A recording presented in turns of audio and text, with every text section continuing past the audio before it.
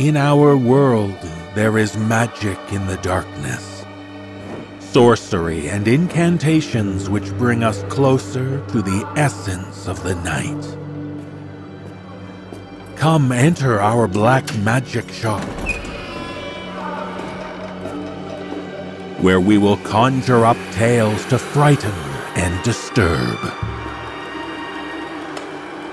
This journey will be spellbinding. Brace yourself for the No Sleep podcast.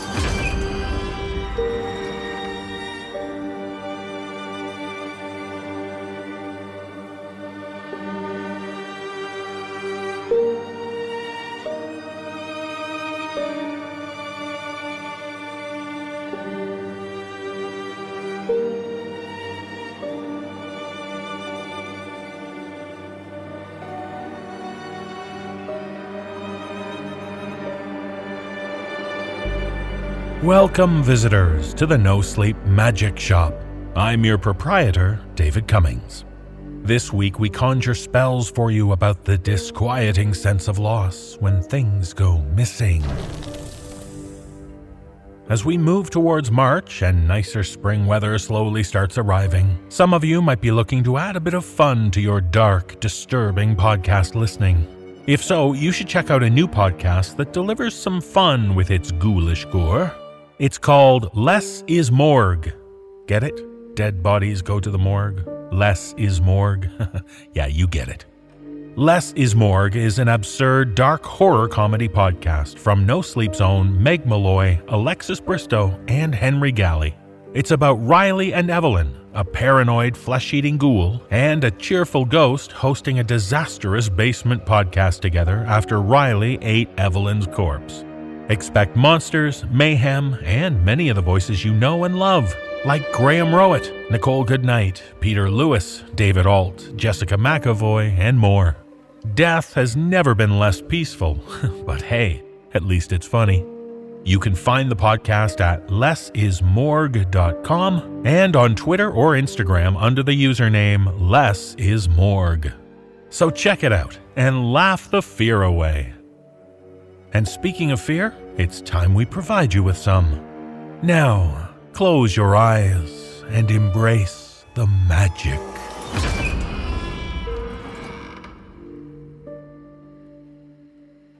In our first tale, a man begins to notice dead animals appearing in his yard. Upsetting, right?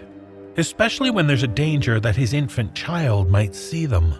But in this tale, shared with us by author Maya H., the man's wife doesn't seem anywhere near as concerned as he is. Performing this tale are David Alt, Erica Sanderson, and Penny Scott Andrews. So perhaps his wife doesn't care, or perhaps she knows more than she's letting on, such as the secret of the baby who ate.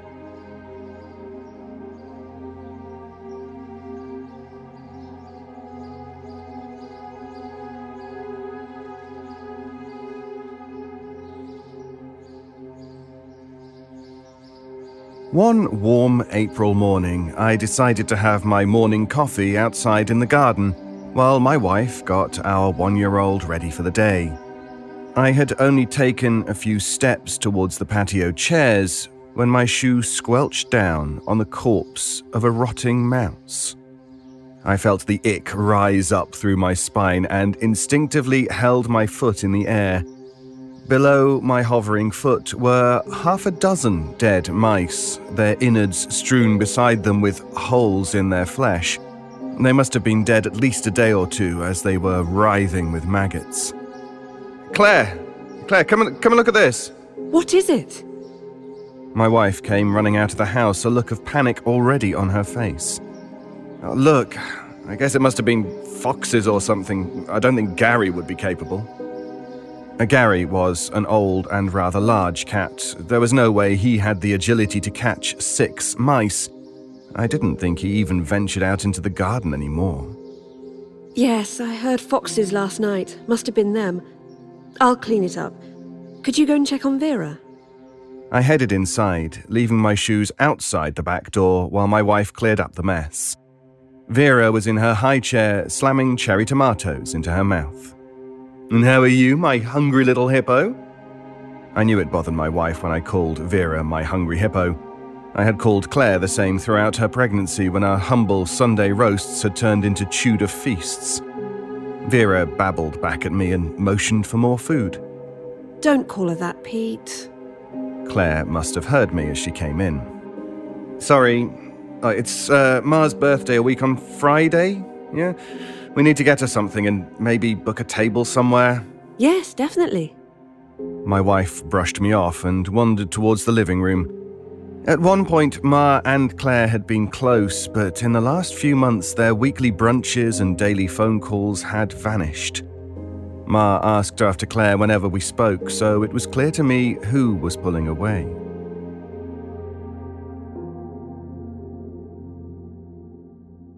Two weeks after Ma's birthday, I found the remains of a magpie by our bins. There were only small sections of flesh left clinging to its bare bones. Its eyes were missing and it had been gutted.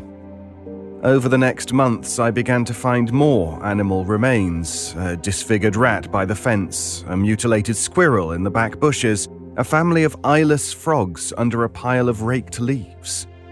Whenever I mentioned these to my wife, she came up with some mundane explanation. Must be those foxes. I saw Gary with a rat last night. The neighbour's dog chases squirrels. She never wanted to admit that these explanations didn't quite suffice. Finding the mangled corpse of a rabbit tucked behind a corner in the driveway was the last straw. I resolved to buy a security camera and find out what was going on. Maybe it was just other animals, but I'd rather put the thought that some serial killer was practicing in our garden to rest. I left work half an hour early that day so I could stop to buy a security camera on my way home. When I got home, I followed the sound of conversation to the kitchen where I found my wife sitting at the table with Vera and my mother. My wife had clearly been crying. "Is everything okay, honey?" I looked over to my mother for reassurance, but she wouldn't make eye contact. Gary's gone missing! I looked over at my mother again, who could still not meet my eyes. "Well, it's not even been a day. I'm sure he'll be home soon." My words only sparked more bawling from my wife. No, Pete. He's gone. He's not coming back. She threw her head into her hands. My mother looked over at me and motioned that we talk away from my wife. We stepped out into the hall. Claire isn't well. I don't think she's been well for a while. Why? What has she said? I just think she needs a rest. You know it can be really hard on new mothers, and you've been working a lot. I think she needs some time off. Why don't I have Vera for the weekend, and you and Claire do something nice for yourselves? The weekend rolled around and there was still no sign of Gary. I had put up posters and knocked on doors, but no one had seen him. I hadn't found him in the garden, though, and that somewhat eased my worries. On Saturday morning, we dropped Vera off at my mother's. I had decided to book a hotel in the city for the night and take Claire out for dinner somewhere fancy. To say Claire was hesitant would be an understatement. At first, she had outright refused, but she couldn't keep up excuses and eventually caved. As the evening progressed, Claire relaxed, and I was reminded of our first few years together. We both seemed to have agreed without saying so that we would keep the topic of conversation away from Vera. It wasn't until the drive home on Sunday morning that we spoke of her. Vera killed Gary. Her words cut across the engine hum.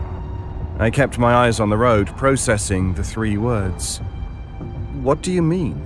I forgot to give her her nightsies and she got hungry. Nightsies? Admittedly, I often let my wife deal with bedtime duties, and most Vera duties for that matter, so I was out of the loop. Her last snack before she goes to bed. If she doesn't get it, she gets hungry. It took me a moment to speak. So, You forgot to give our baby daughter a bedtime snack. She got uncontrollably hungry, so she killed and ate our cat. I tried to relay just how crazy her words were sounding. Maybe this is what she'd said to my mother. Maybe she really was unwell. That's exactly what happened. We drove the rest of the way in silence. We had planned to stop at my mother's to pick Vera up on our way home. We tried to call ahead as we were leaving, but they must have spent the day in the garden. My mother wasn't answering her phone. When we arrived, none of the lights in the house were on, and the front gate was locked. Usually my mother locks it at night and unlocks it in the morning when she takes her little lapdog for his morning walk. No one answered when I rung the doorbell. No one answered when I called over the garden fence. I had a spare key to my mother's house in my car, so I hurriedly fetched it. I fumbled with the keys and shoved at the door till it swung open into an unlit house. I could hear Vera crying somewhere upstairs, and Claire rushed off to find her. I checked the downstairs rooms. There was no sign of my mother. Claire came briskly down the stairs carrying Vera and walked straight out to the car. She didn't look at me, but I saw terror on her face. I headed upstairs towards my mother's bedroom, picturing my mother collapsed on her bathroom floor, clutching at her heart. A car engine started outside. The bedroom door was ajar, and as I creaked it further open, I caught sight of Ma. She lay on her back, sprawled across the bed, her arms spread out either side of her. Her Yorkshire Terrier lay beside her. They looked like the mice and the magpie and the squirrel and the frogs and the rabbit. Eyeless, fleshless, eaten.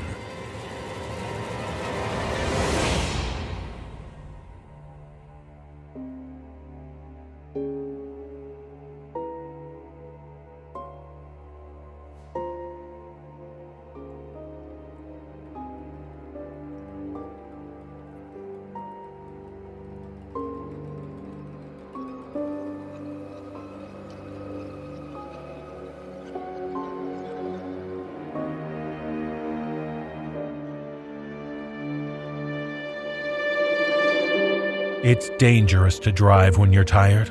That's why we have to commend Hank for pulling into a rest stop to get a good night's sleep.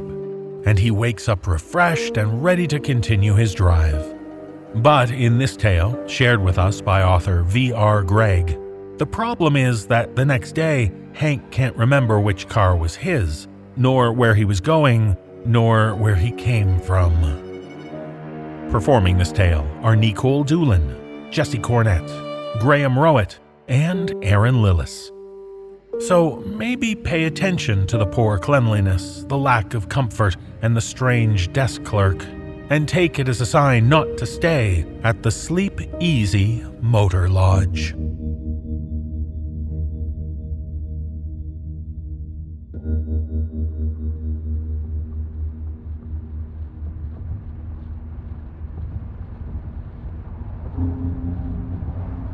Hank had been driving for 15 hours straight when the neon sign lured him off the interstate. He'd long been past the point of tiredness, and exhaustion had begun to seep into his bones. That might have been why the dilapidated motel, slung low and half hidden by the overpass, looked so inviting. Or maybe it was what the sign said. Sleep Easy Motor Lodge from $29.99 a night. Hank had planned to pull over at a rest stop and pass the early morning hours in his car. But his increasingly heavy eyelids and clammy skin begged for the civility of a bed and shower. $30, I can do that. He was already pulling into the parking lot by the time his thought was finished. Hank blinked against the garish fluorescent light that bounced off the water-stained walls of the motel office. He eyed the half-full pot of percolated coffee next to the door, but a greasy shine floated on top of the black liquid and made his stomach turn. He focused his attention back to the task at hand. The desk was empty, unsurprisingly so at this time of night, but it irritated Hank just the same. He tapped his knuckle on the small brass bell and waited. A round-faced man with beady eyes and a bright red bow tie stuck his head out from a back room. Just a sec. He ducked into the dark before emerging again and shutting the door behind him carefully. Now, what can I do you for? A room, single, in one night. A room? Well, you're in luck, 'cause that's our business. What's your first and last name? The round-faced man grinned at Hank, oblivious to his stony expression. Clifton, Henry. Oh, quite right. We've been expecting you, and we've already got number 4 made up for you. Here's your key. Let me know if you need anything. The man passed the brass key to Hank. Its fob was made of worn leather and stamped with the number 4. Hank turned the heavy key over in his hand, staring at it blankly. Don't you need money or information or anything? The man smiled. No, sir, you're all set. Hank was about to argue when the man turned and walked into the back room, shutting the door behind him. Hank stood a moment longer at the desk, listening to the hum of the box fan in the window. When no one opened the door, he shrugged and picked up his duffel bag. He was too tired to care much, and figured he could square up in the morning. Henry Clifton was a common enough name, and if he had stolen some other guy's room, it would be easy to explain. Plus, he thought, looking out across the empty parking lot, it wasn't as if they didn't have extra rooms. Any guilt Hank felt about the situation dissipated when he opened the door to room 4. A heavy coating of dust blanketed the room, like it hadn't been cleaned in years. The musty odor of mold and stale cigarette smoke added to the effect. There was another smell, too, vaguely sweet and rotten, like fruit that had gone bad and had started to ferment. It reminded him of a demolition he'd done once. A casino that had been cleared out of its lights and games. That rank odor of cigarettes and piss-smelling beer remaining behind. He'd found a dead dog in the poker room, stuffed to the brim with puppies that had never made it out. That was the smell the room had. Hank shuddered at the memory and threw his duffel bag on the folding chair next to the door. Any other time, he might have complained.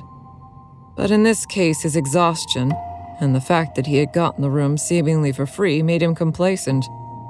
He pulled a stiff towel from the bathroom without turning on the light. He preferred not to look. A barely perceptible puff of dust rose from the faded floral comforter when he laid the towel down. Hank ignored it and curled up on top of the towel. He didn't take his shoes off.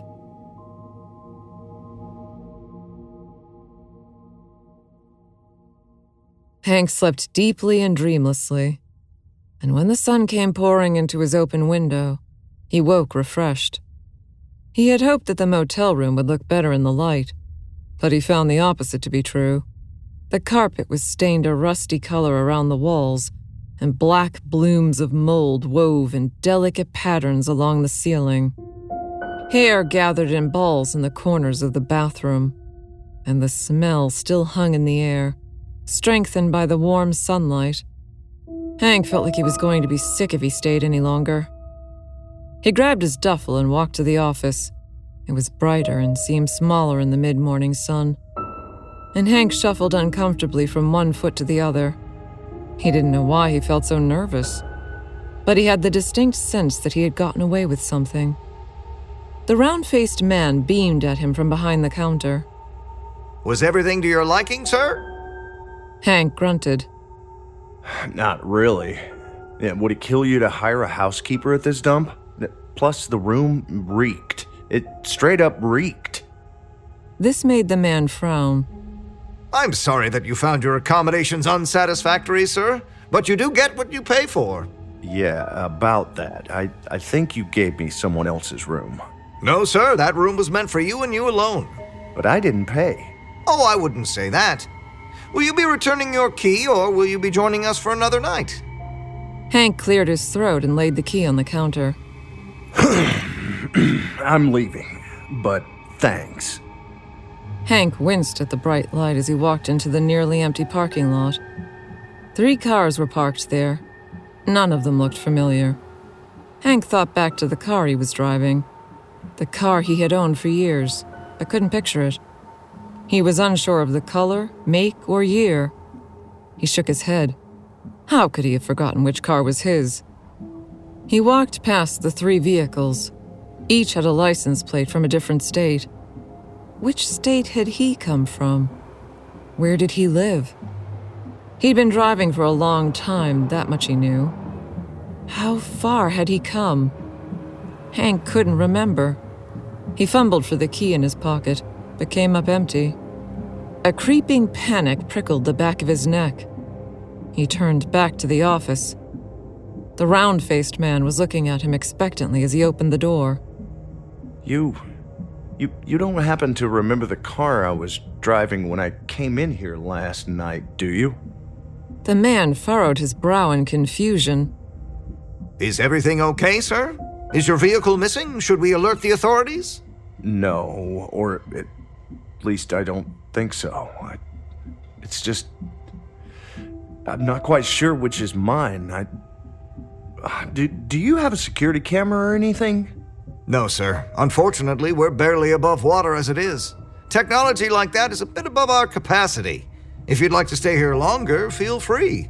You might remember shortly, the sunlight out here has a way of clarifying things. Hank shook his head and walked back into the parking lot, his mind racing through a fog. He squinted at each car in turn, but felt no recognition. He walked past each one, leaning forward to look in the driver's window. Had he gotten some food on his trip? Surely there would be evidence of a road trip, crumpled bags of fast food or cans of energy drinks. But each car was immaculate inside. Was there anything that looked familiar? Anything that felt like him? Henry pressed his palms into his eyes and winced at the pressure. Nothing looked right, and he couldn't make himself focus. He walked over to the side of the motel and lit a cigarette, hoping to clear his head. He smoked in silence, listening for any signs of life in the hotel. Other than the round-faced man, he hadn't seen anyone coming or going. There must have been at least 2 others, though. What with the cars outside? But what if there wasn't anyone, Hank thought. He grinned at his own stupidity. Of course, none of those cars were his. And they didn't belong to anyone else either. They had to be cars that belonged to the hotel. Didn't some of them do that out here? Classic cars in front of a rundown hotel, selling the illusion of 1950s road trip glamour. He shook his head at the simplicity of it. He'd let the dirty room and the quiet get to him. He could just report his car missing, rent a temporary one, and get out of here. Hank tossed his cigarette butt to the ground, not bothering to stamp it out. The man wasn't in the hotel anymore, and despite Hank yelling until his throat was dry and painful, no one showed up at the counter. He rang the bell, hitting it until a divot formed in his palm, but got no response. There was no phone behind the counter, and the door to the back room was securely locked, no matter how much Hank pounded against it. I really feel like you're trying to keep me here. The sunlight was magnified in the little office, and sweat stung at Hank's eyes. He let the door slam behind him as he walked out into the parking lot.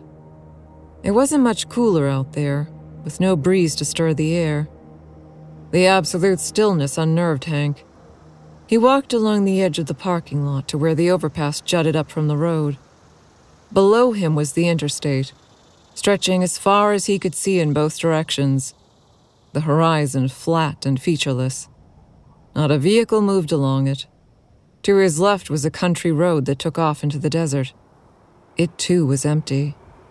Hank watched the roads before him until he was satisfied that there was no traffic. It had seemed like a few minutes, but when he turned back toward the motel, the sun was sinking below the horizon. Hank turned on his heel, checking behind him. Sure enough, the shadows of early evening stretched out over the road. Hank shook his head back and forth. Nothing made sense. He walked back to the office. This time the round-faced man was there. Jesus, are you the only one that works here? We're a small family-owned business, sir. No rest for the weary, I'm afraid. No rest, right. I came in here earlier to use your phone. You got one of those? The man shook his head sadly. I'm sorry to say that's why I was absent. The lines are down and we won't have someone out until tomorrow. And what about a cell phone? You got one of those? That would require reception and, well... He motioned around as if the reasoning should be self-evident. Listen, I don't know what kind of game you're playing. Some sort of drug and strand passers-by and steal their money scam, I guess, but I don't have anything you want. And I swear to God, I will beat you to a pulp if I don't get out of here. The man looked concerned. I'm sorry, sir, that you've been having a bad day, but I'll ask you not to take that tone with me. I would be well within my rights as a business owner to refuse you service. Hank sighed and pinched the bridge of his nose. The thought of that endless empty road made him shudder. Okay, well, look, I'm sorry, and I guess I need to stay another night. I can't think straight, and even if I could find my car, I wouldn't feel right driving. Absolutely, sir. Room 4 is made up and waiting for you. The man passed the brass key across to Hank, who took it with a huff and left the office. The room was indeed made up, in that the towel had been removed from the bed. Hank grabbed it and placed it back before laying down. He didn't know what he planned to do, but he hoped another night's sleep would clear the cobwebs out of his head. He felt uneasy, but exhaustion soon won over.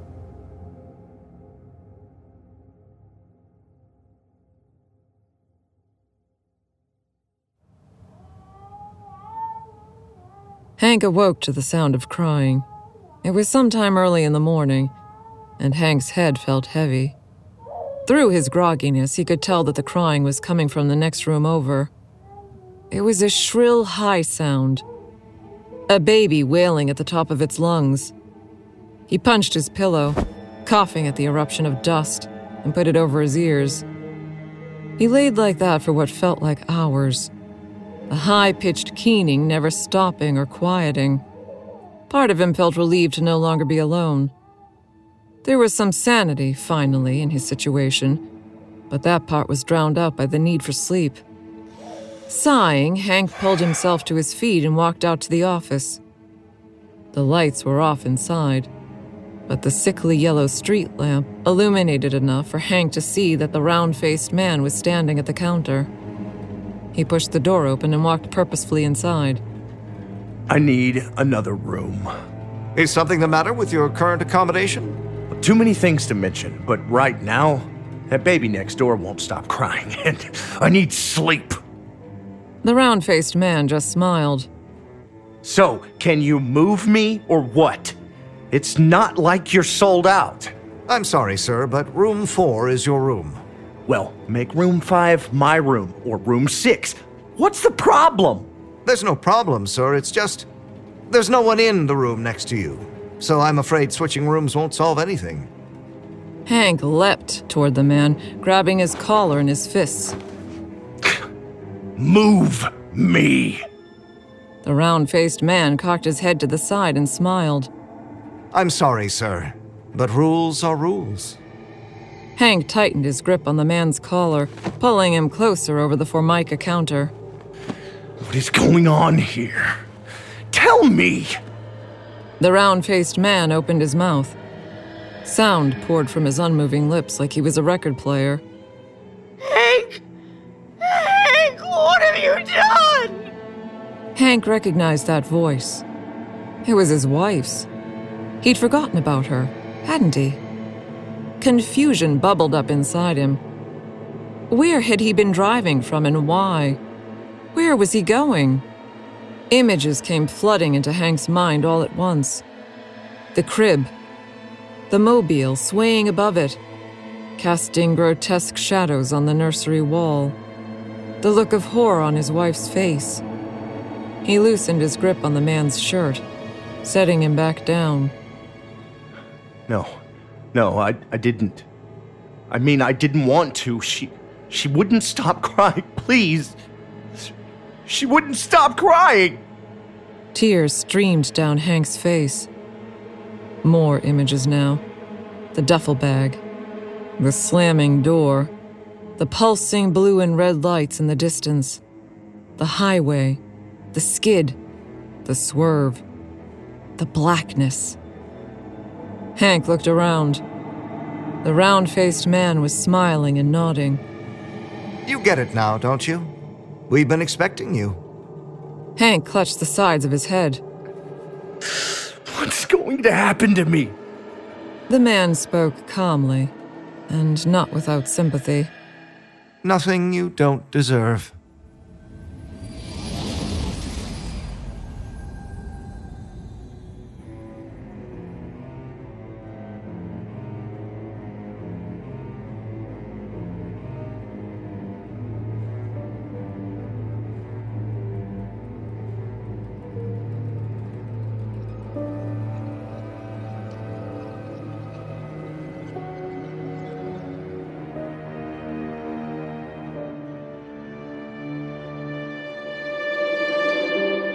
Being the coach of a high school sports team is hard.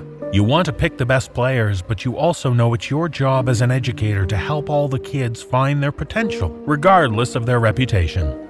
And in this tale, shared with us by author Ira Brooker, a good reputation is something that high schooler Teddy Milligan doesn't have. Although it soon becomes clear that when he takes up the sport of basketball, he's willing to stick with it. Performing this tale with me are Matthew Bradford, Jesse Cornett, Dan Zapula, Mick Wingert, and Mike Delgadio. So we can admire Teddy's attachment to the sport, but only when he's playing on the home court.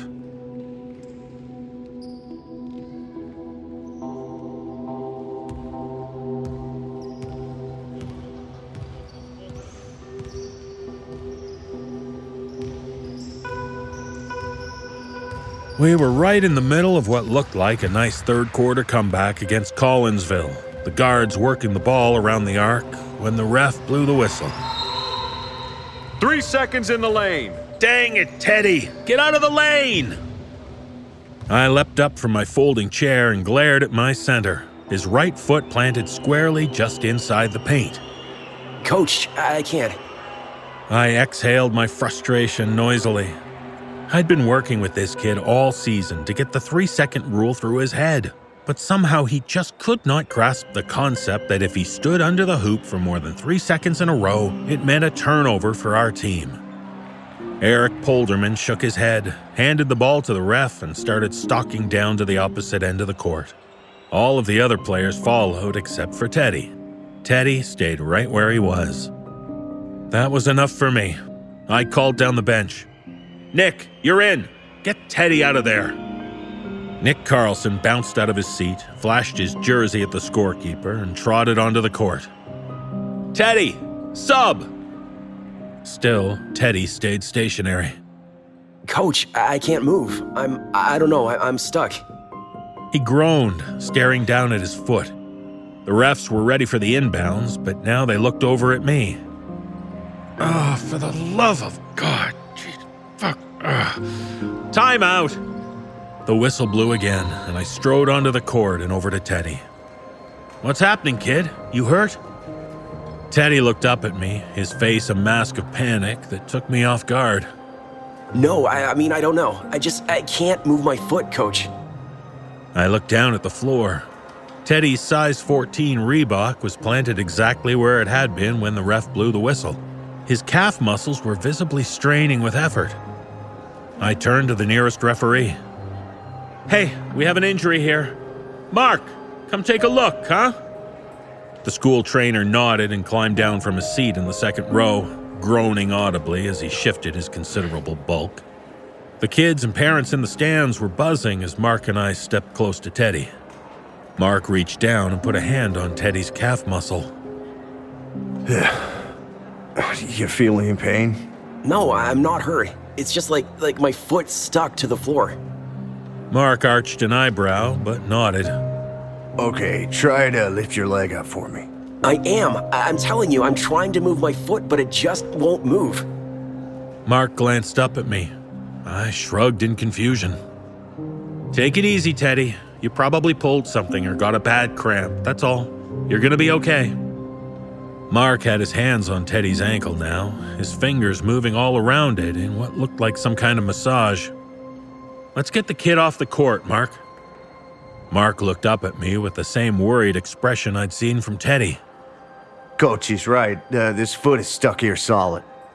If I'm being completely honest, Teddy Milligan probably shouldn't have been on the court. He certainly didn't belong in the starting lineup. The kid was raw, inexperienced, and not especially bright. But he was also 6'7" and 250 pounds. On a team where the next closest thing I had to a genuine big man was Nick Carlson at 6'2", 175, Teddy's flesh got him places his spirit couldn't. Heck, the kid was only a sophomore. His skills and coordination were bound to improve, and there was a solid chance he'd tack on a few more inches before he finished growing. When you're coaching a 2-8 high school basketball team with precious few rising stars waiting in the wings, sometimes you take a gamble and toss a lumbering giant of a 15-year-old out on the court before he's ready. As Mark and I tried to figure out what to do with Teddy's foot, I saw Coach Rich from Collinsville make his way across the court, accompanied by one of the refs, the young blonde one with the perpetual smirk. "Everything all right over here, fellas?" I couldn't stand the guy, but you gotta stay professional. I started to reply, but Teddy cut me off. I can't move my foot. I don't know what's happening, but I'm getting scared. His foot stuck to the floor somehow. I spoke directly to the ref, ignoring Rich as best I could. Mark was still massaging Teddy's tendons, trying to restore feeling or something like that. Coach Rich responded anyway. "Well, have you tried just taking his foot out of the shoe?" Mark and I looked at each other sheepishly. "Okay, Teddy. Mark's gonna untie your shoe and you're gonna lift your foot out of it nice and slowly. Got it?" Coach, I don't think you can. As Mark reached for the laces of his Reebok, Teddy let out a sudden gasp. Pulling. Feels like someone's pulling down on my foot. Mark's fingers moved nervously around the double-knotted laces, trying in vain to get them undone. Suddenly, Teddy's whimpering peaked into a high-pitched shriek. I was watching his writhing face when I heard a crisp snap, followed by another and another. Mark yelped, scuttling backwards across the hardwood. Gosh, Jesus Christ, the kid's ankle just shattered.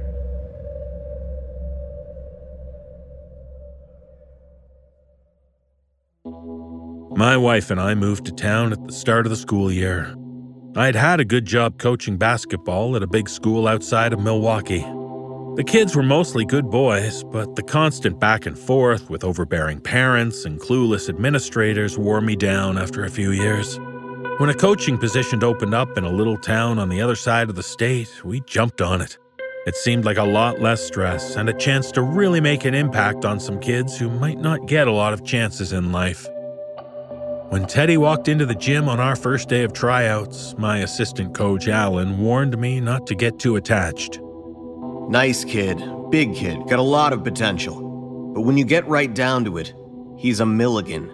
Even if he manages to make it through school without getting arrested or hooked on meth, you're gonna lose him to academic probation at some point." As a newcomer to the town and the program, I didn't know much about the Milligan family's reputation, but I knew exactly what Alan was saying. Every small town has a family or two that fits the same profile. Petty criminals, mostly harmless but notorious just the same for being constantly in trouble with the law, or their neighbors, or the bank, or whoever else is in arm's reach that they can manage to piss off. The type of folks where you see a headline in the local paper about somebody getting busted for his 5th DUI or domestic violence charge, and you scan the article until you spot the name Milligan, and you shake your head and say, "Yep, sounds about right." So even though I didn't know this particular family, I've known their equivalents all my life. I knew Alan's assessment was probably spot on, but heck, I wasn't going to chase the biggest kid in school off the court without giving him a shot. And wouldn't you know it, Teddy kept showing up for practice and even showed some signs of knowing what the hell to do with a basketball. He wasn't a smart kid by any means, but he listened well and tried his damnedest to do the things I told him to. Any coach will tell you a teachable kid with a little raw talent is worth 2 hot-headed sharpshooters. By the time the season started, Teddy was locked in as our starting center. I didn't see any all-conference honors in his future, but as a big man on a bad team, he was right where he needed to be. All around me, I heard the gym erupt into chaos. Kids screaming in the stands, players running up for a closer look, then scampering away in horror, refs and school administrators barking panicked orders. I kept my eyes glued on Teddy. He was staring down at his ankle, now a bloody mess that sheared away from his shoe at a 45-degree angle. It was hard to make out anything specific through the wash of blood, but I could see several jagged white shards that had to be severed bone. It hurts. He was somehow still standing, foot still planted in the lane, even as his ankle splintered beneath him. He looked me square in the eye. Can you get me out of here? It hurts. You're gonna be fine, Ted. I reached out to pat his sweaty shoulder, then turned back around. Mark, get the kid off the floor. And Alan! My assistant was sitting shell-shocked and white-faced beside the scorer's table. Clear the gym, now! Alan lurched into motion, turning to holler directions to the frantic crowd. I turned back to Teddy, trying not to stare at the bloody pulp of his lower leg. Coach Rich came stalking across the court, clearly pissed that we were delaying his blowout. What's the idea of clearing the gym? His words trailed off as he finally caught sight of Teddy. Jesus Christ. Just hold tight, Teddy. I'm gonna try your shoe again. Mark crouched down on the hardwood, glancing up at me as he reached for Teddy's Reebok with a shaky hand. As soon as his fingers touched the laces, a harsh grinding sound reverberated through the gym, and Teddy howled with pain as his leg buckled in on itself, sending a thick mist of blood across all of us assembled. Coach Rich turned aside and vomited intensely on the court. Mark scrambled backwards again. God damn it! I'm not touching it! I'm not touching his foot again!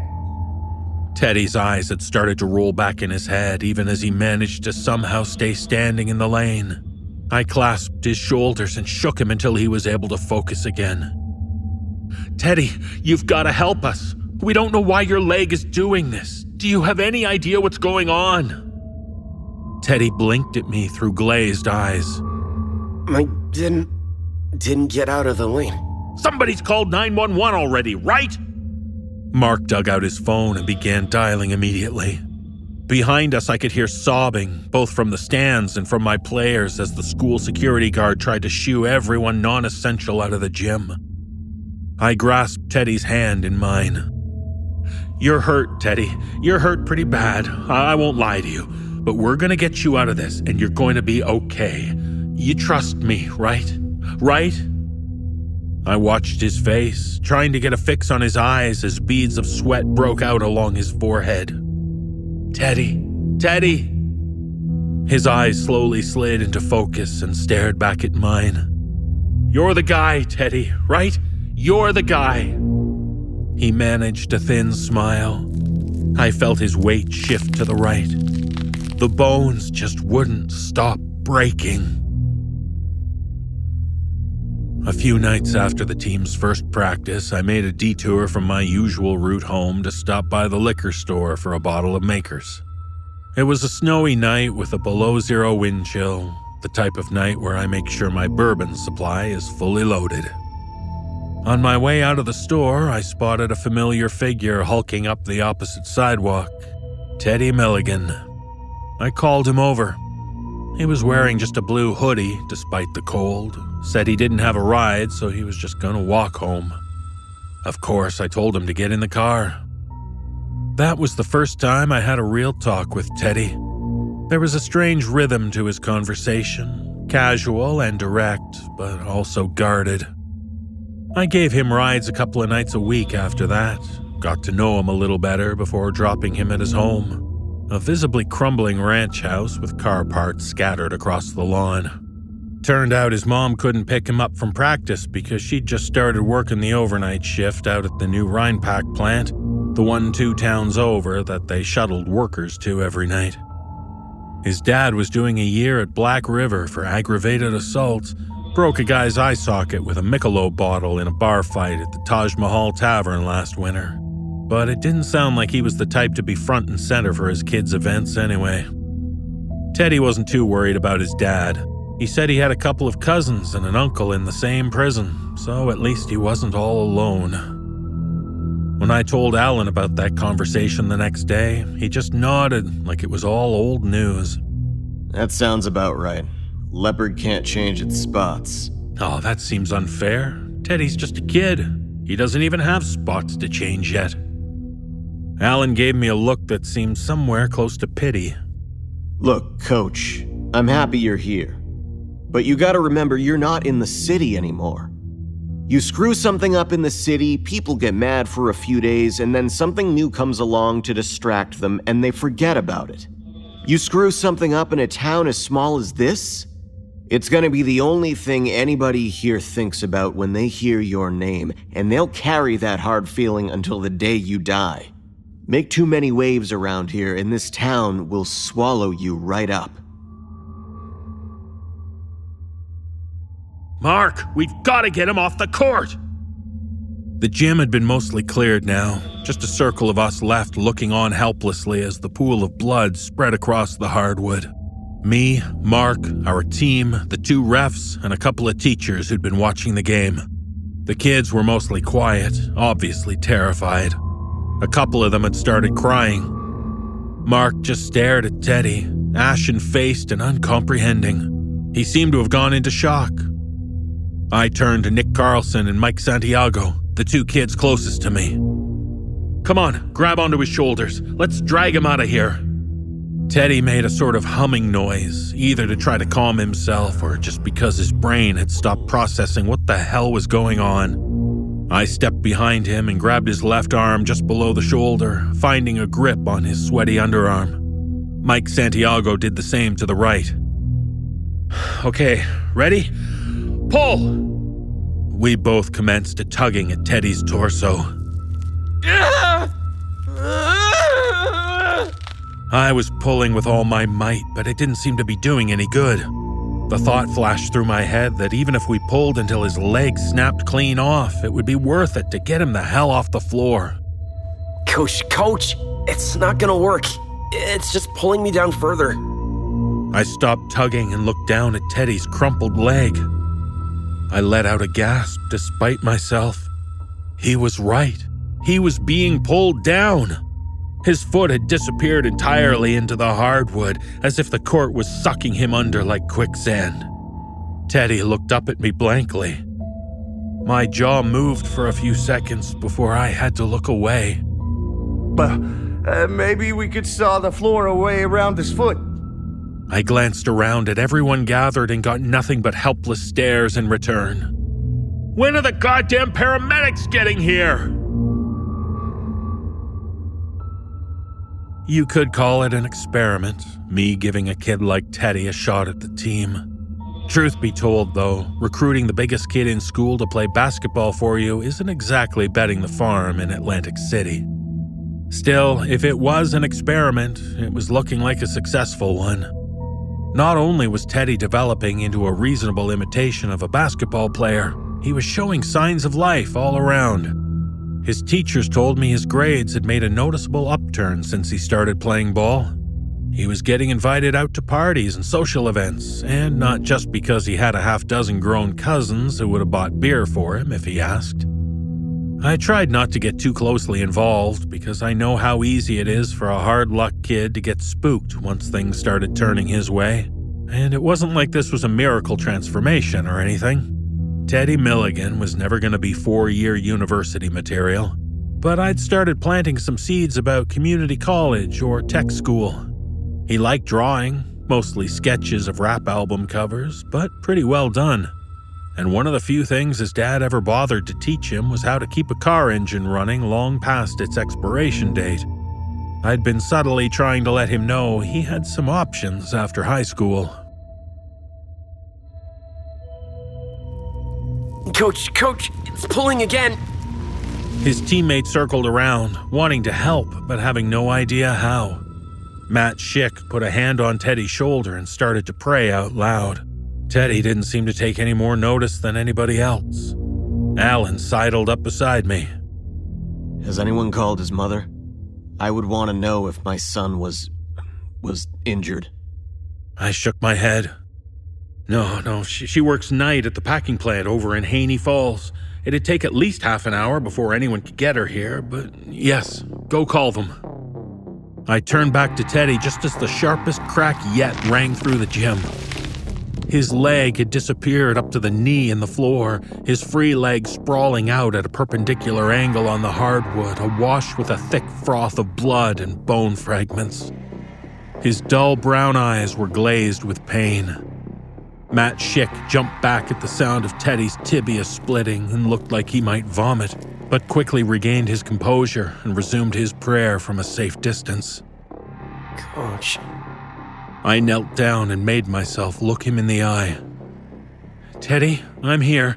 We're doing what we can. We're gonna get you out of here. Teddy shook his head slightly, a dribble of saliva flopping from his lip. Coach, I'm sorry. I'm sorry about the 3 seconds. Crying hadn't even presented itself as an option up to that point, but now there was no stopping it. I squeezed Teddy's hand and sobbed as I felt his big body twisting, heard the bones bending and breaking beneath him, felt the hot spray pelt my jacket when the bone shards finally pierced his femoral artery, watching his eyes flicker and twitch as the life ebbed out of him. His big hand clamped around mine. I barely registered that he was crushing my fingers almost to the point of breaking. Once Teddy was dead, the process seemed to speed up. The paramedics finally stepped into the gym in time to see his leg disappear into the wood, his limp body folding on itself like a stuffed animal in a washing machine. His other leg flipped straight up in the air as his torso slithered down into whatever sucking void had a hold of the kid. The prayers and screams and sobs all died away as we all just stood back and watched, horrified as big, dead Teddy was swallowed up by the gymnasium floor. The white rubber toe of his Reebok was the last thing we saw of him, slipping away through the pool of blood that itself quickly drained away into the unknown. Soon there was no sign that Teddy Milligan had ever been there, not so much as a scratch in the hardwood. The gym was silent for a long moment. Even the late arriving paramedics had ignored their training and froze in place, bearing witness to something that plainly demanded an awful reverence. Finally, Mark spoke up, whispering from behind my shoulder. Coach, what did we just see? What are we gonna do about this? What are we gonna tell his mother? I didn't have an answer. I looked to Alan, but he just stood there with his head in his hands. I told you this town will swallow you up. I glanced around at the circle of horrified faces and felt an uncontrollable urge to run, to get as far away from this gym and this school and any traces of Teddy as I possibly could. I turned away from Mark and tried to take a step toward the locker room, but I couldn't move. I tried again to lift my legs, to will myself into movement, but it was no use. My right foot was frozen in place, held tight to the hardwood as sure as if it was nailed there.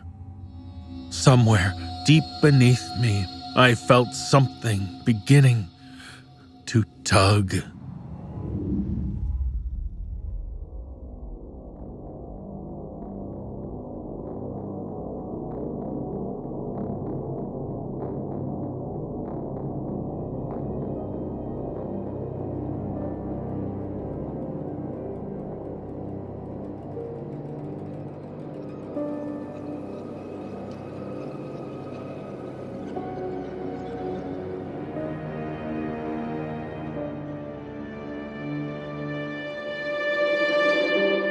It's normally rude to read other people's correspondence, but in this case it might be beneficial to hear what one man has to say to his husband. You see, in this note there are some alarming details, ones that maybe even the recipient himself doesn't know. And in this tale, shared with us by author Scott Savino, they range from things such as chanting to sleepwalking to violent outbursts. Performing this tale are Mike Delgadio and Jeff Clement. So let's take a look into the private lives of a couple and indulge ourselves in reading A Letter to My Husband, Jack.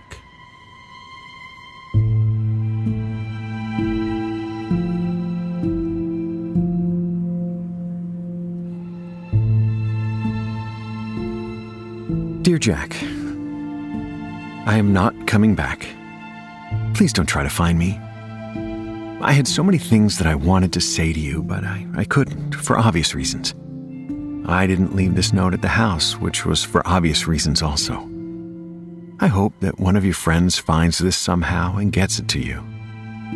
I left because I'm afraid of you.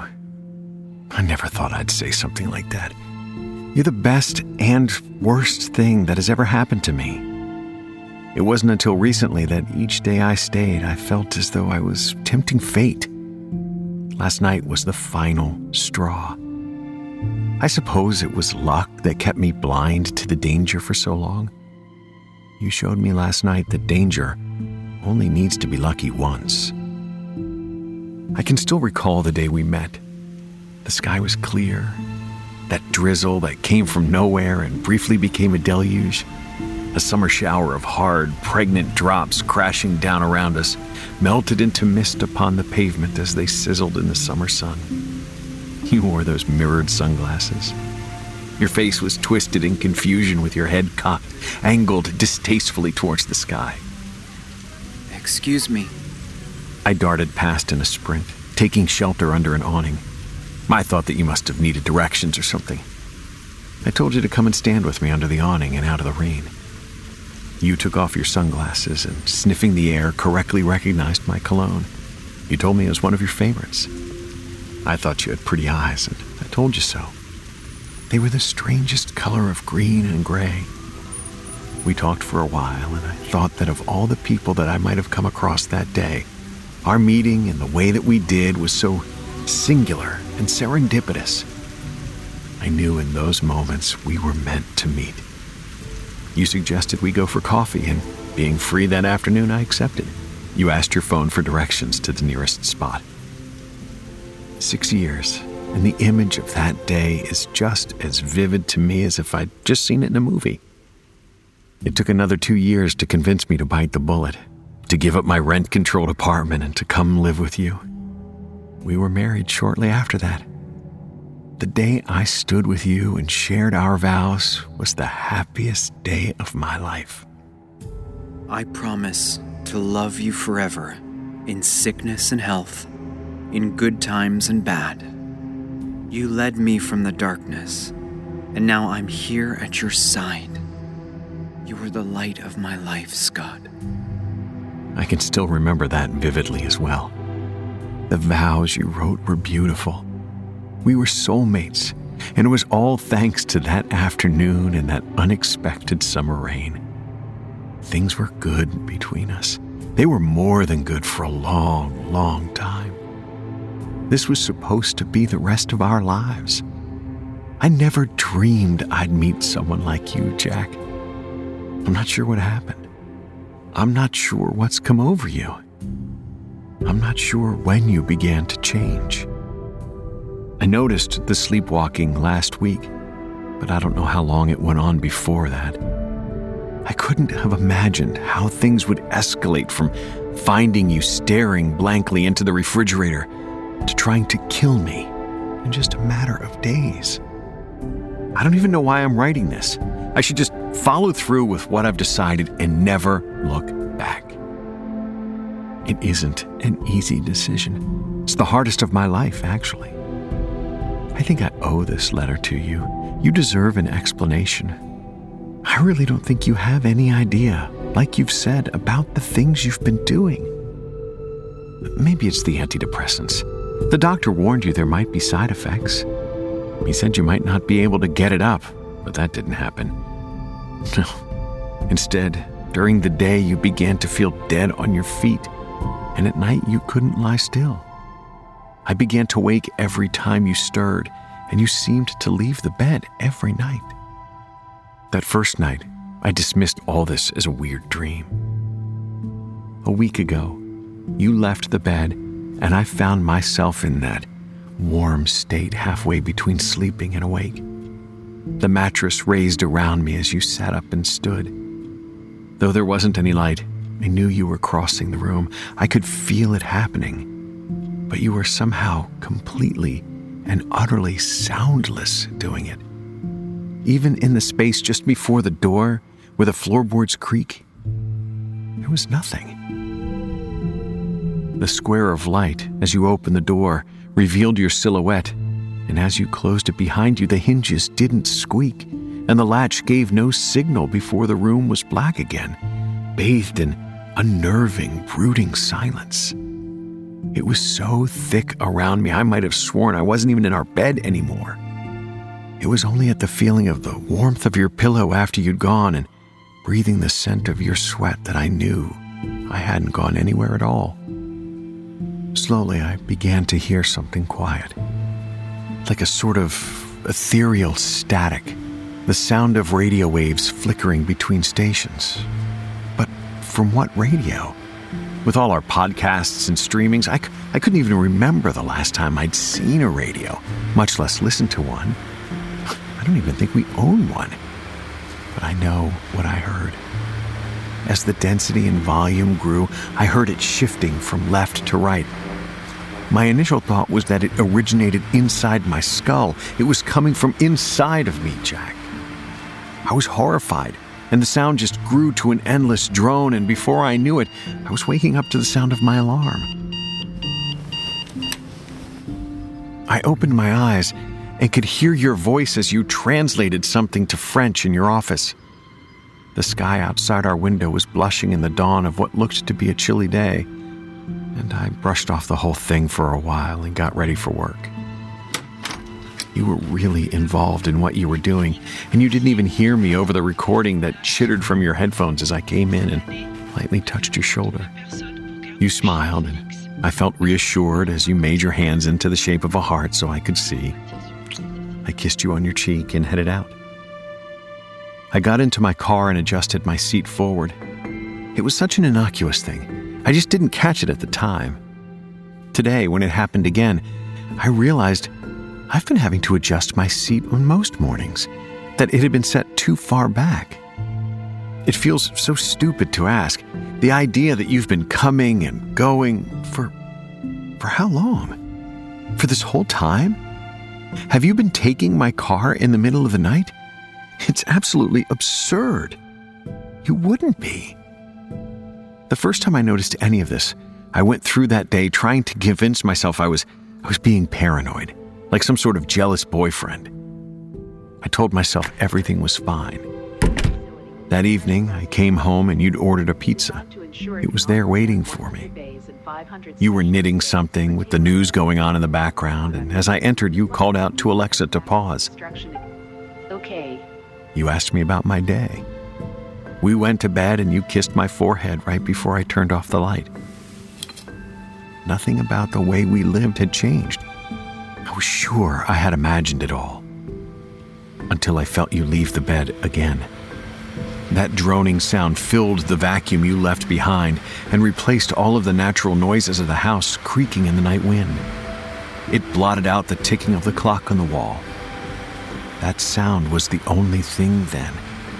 It felt almost sentient, alive. Whatever it was took your place in the room. I don't know what strange things you might have done that night. Before I could question things enough to react, it forced me back to sleep. And again, I awoke in the morning. This happened the next night, and then the next, and finally, after a few days of this, I decided I had to know what was going on for sure. So I had a cup of coffee just before we turned in, and by the grace of caffeine and presence of will, I managed to stay awake. I managed to wait. I found myself unable to sit up at first, but after you'd been gone a few minutes, I did it. I felt my body working against me as I struggled to stand. Keeping my eyes open seemed impossible, but I did that too.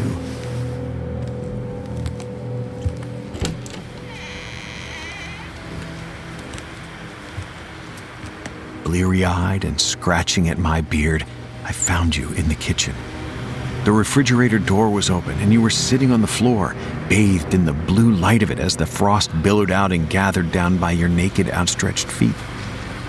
The drone of the motor was barely audible over that awful electronic sound bouncing, bound inside my skull. I'll admit, before this moment, I questioned your fidelity. I wondered about you leaving. What I saw only raised more questions. I thought I was going crazy. Slowly, the sound of the radio waves subsided, and I realized you were speaking. Were you translating something for work? No, that didn't make any sense. You didn't have your recorder, and in my haze it took a moment to realize that there wasn't any audio to translate inside the refrigerator, Jack. It was illogical. I couldn't understand what you were saying. It was bizarre to see you there, chanting quietly to yourself on the kitchen floor. You were in a trance, like dreaming, muttering over and over in the dark. The first night I heard it, it was just gibberish, a string of foreign words I couldn't make sense of. I made to pick you up by your shoulders, but you wouldn't budge. I closed the refrigerator door, and the chanting ended abruptly. When I turned to make another attempt at lifting you up, you were already standing.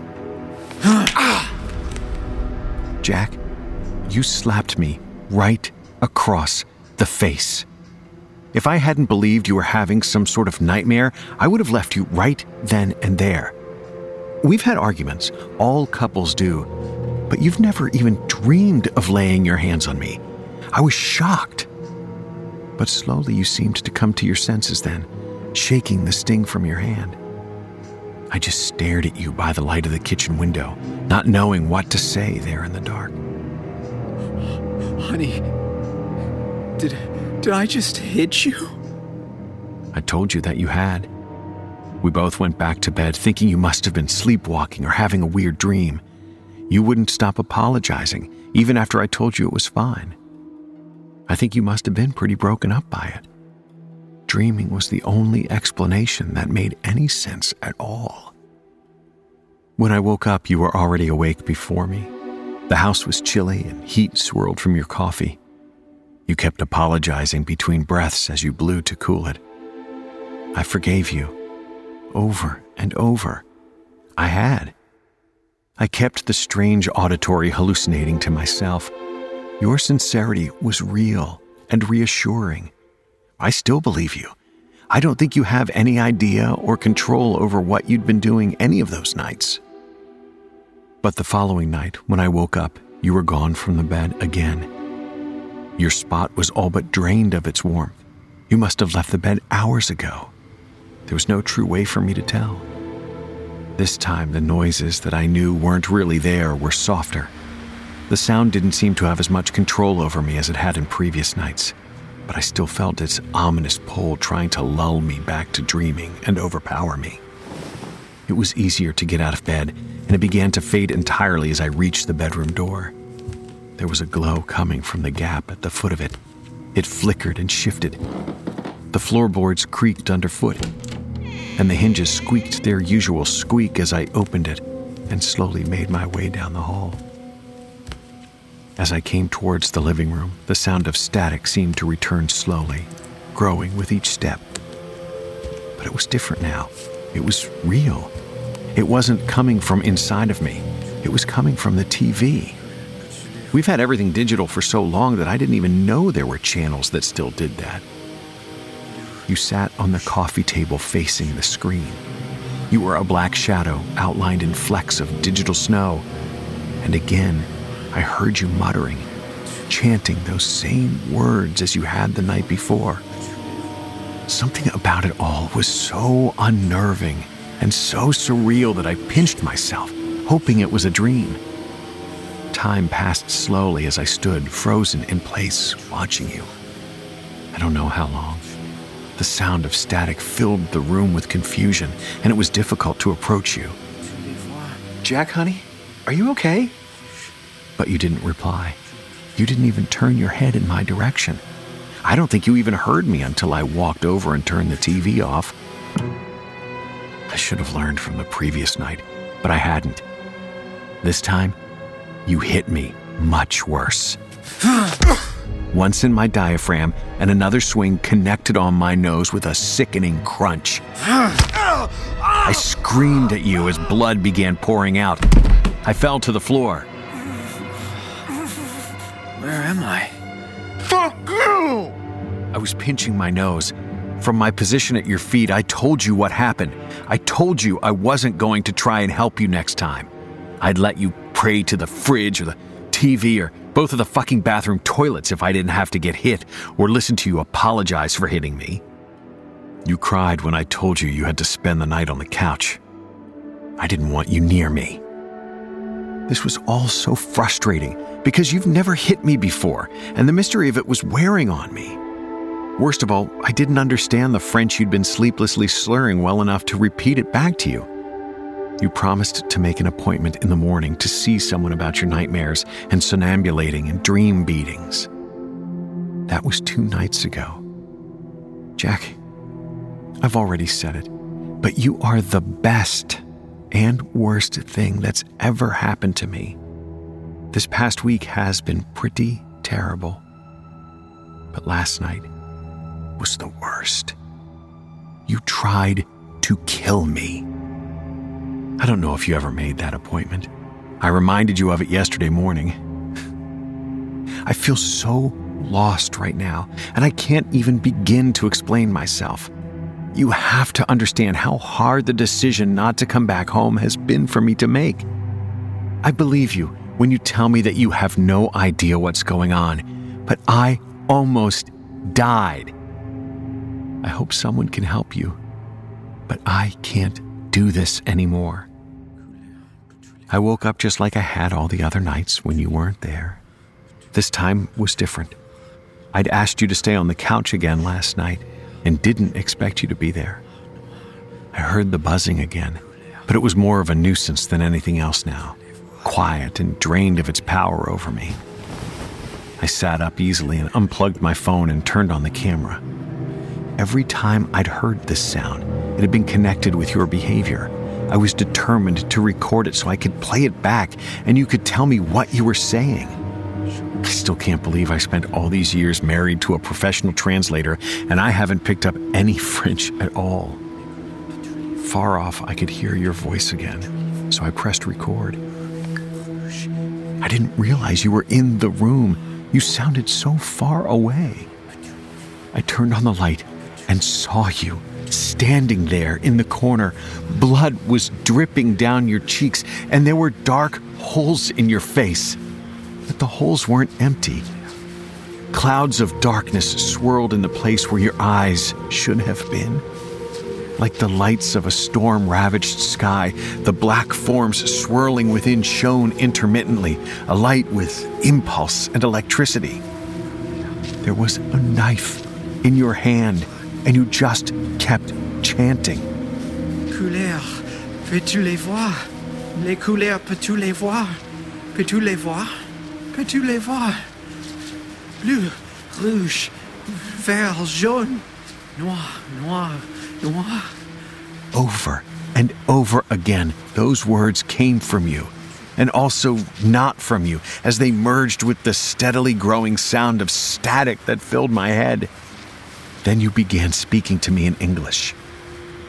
It said I had to take them out, so I did.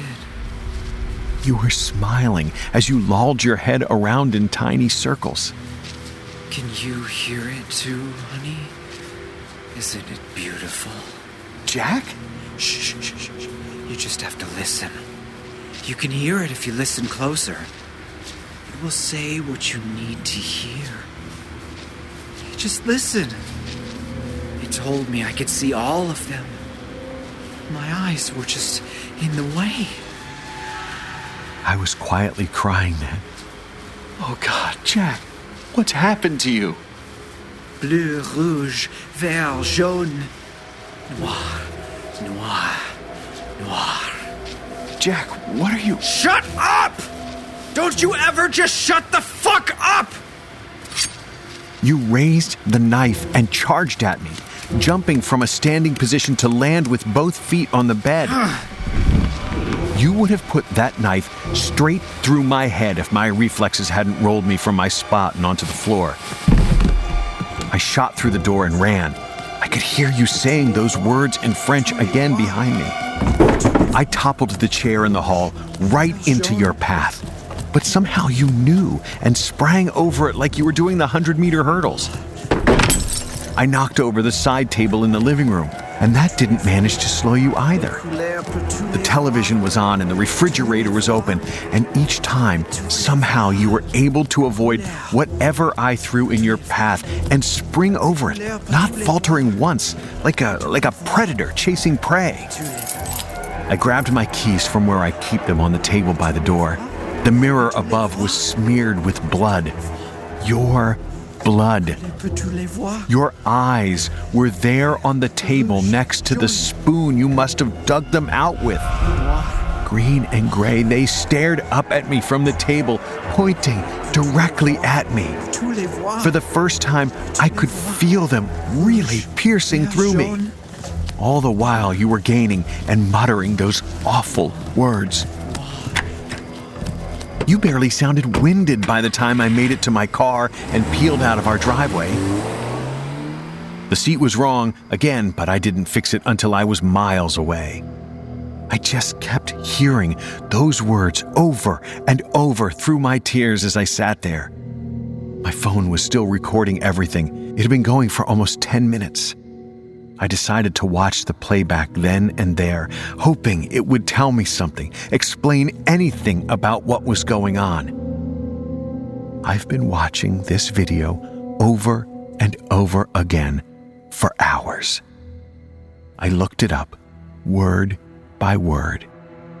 That's why I'm not coming back. Please don't try to find me. I'm begging you. Peux-tu les voir?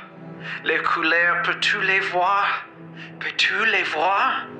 Peux-tu les voir? I've managed to translate it with an app.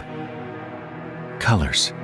Can you see them? The colors. Can you see them? Can you see them? Can you see them? That's all you were saying over and over again every time. Jack, I can't come back.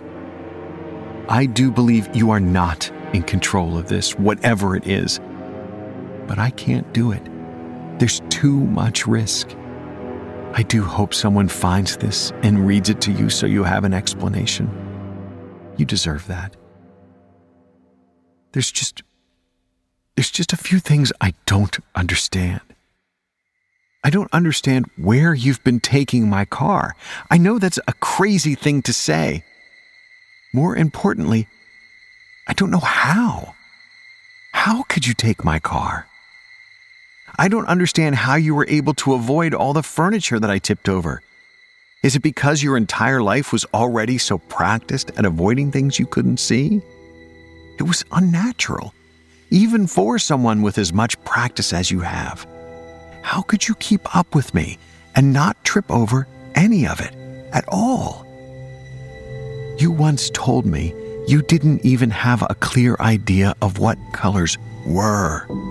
You said that most people born blind didn't. You told me that people explained them to you many times, but without being able to see them yourself, the concept was too abstract. It relied too much on having sight. Did that static show you something? What could you have possibly seen? I can't come back. I'm too afraid.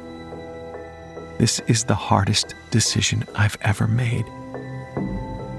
I still love you, and I always will. I'm sorry.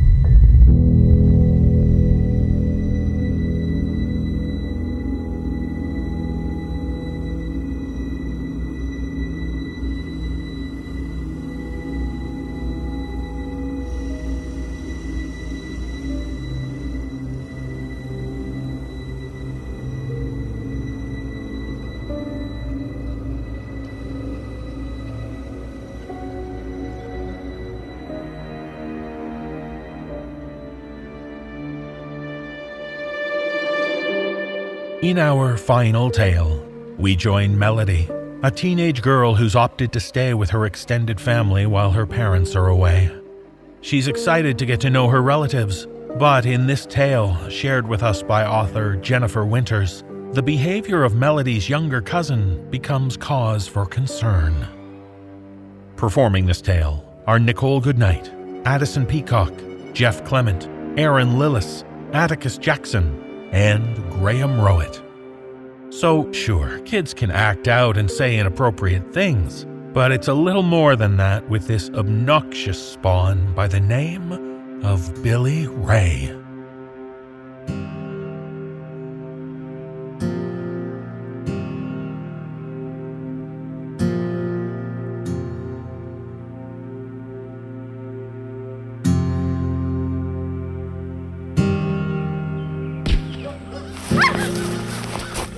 The gunshot cracked and echoed somewhere in the woods behind my uncle's house.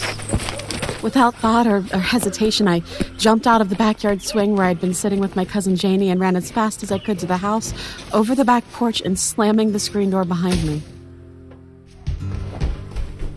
Once I was safely inside, I crouched down behind the kitchen counter, expecting Janie to follow close behind. She didn't. Heartbeat turned up to 11. I slowly raised myself up enough to peek out of the window over the kitchen sink. Janie was leaned over, clutching her stomach. As I watched, she slowly fell forward out of the swing, doing a slow roll onto her back, still clenching her stomach. Her face was a rigid grimace of agony. Janie? I forgot my fear for a moment and ran out the back door towards my cousin, who was now keening. No, not keening, I realized. She was rolling on the ground laughing. Janie? You are such a city girl. But someone is shooting.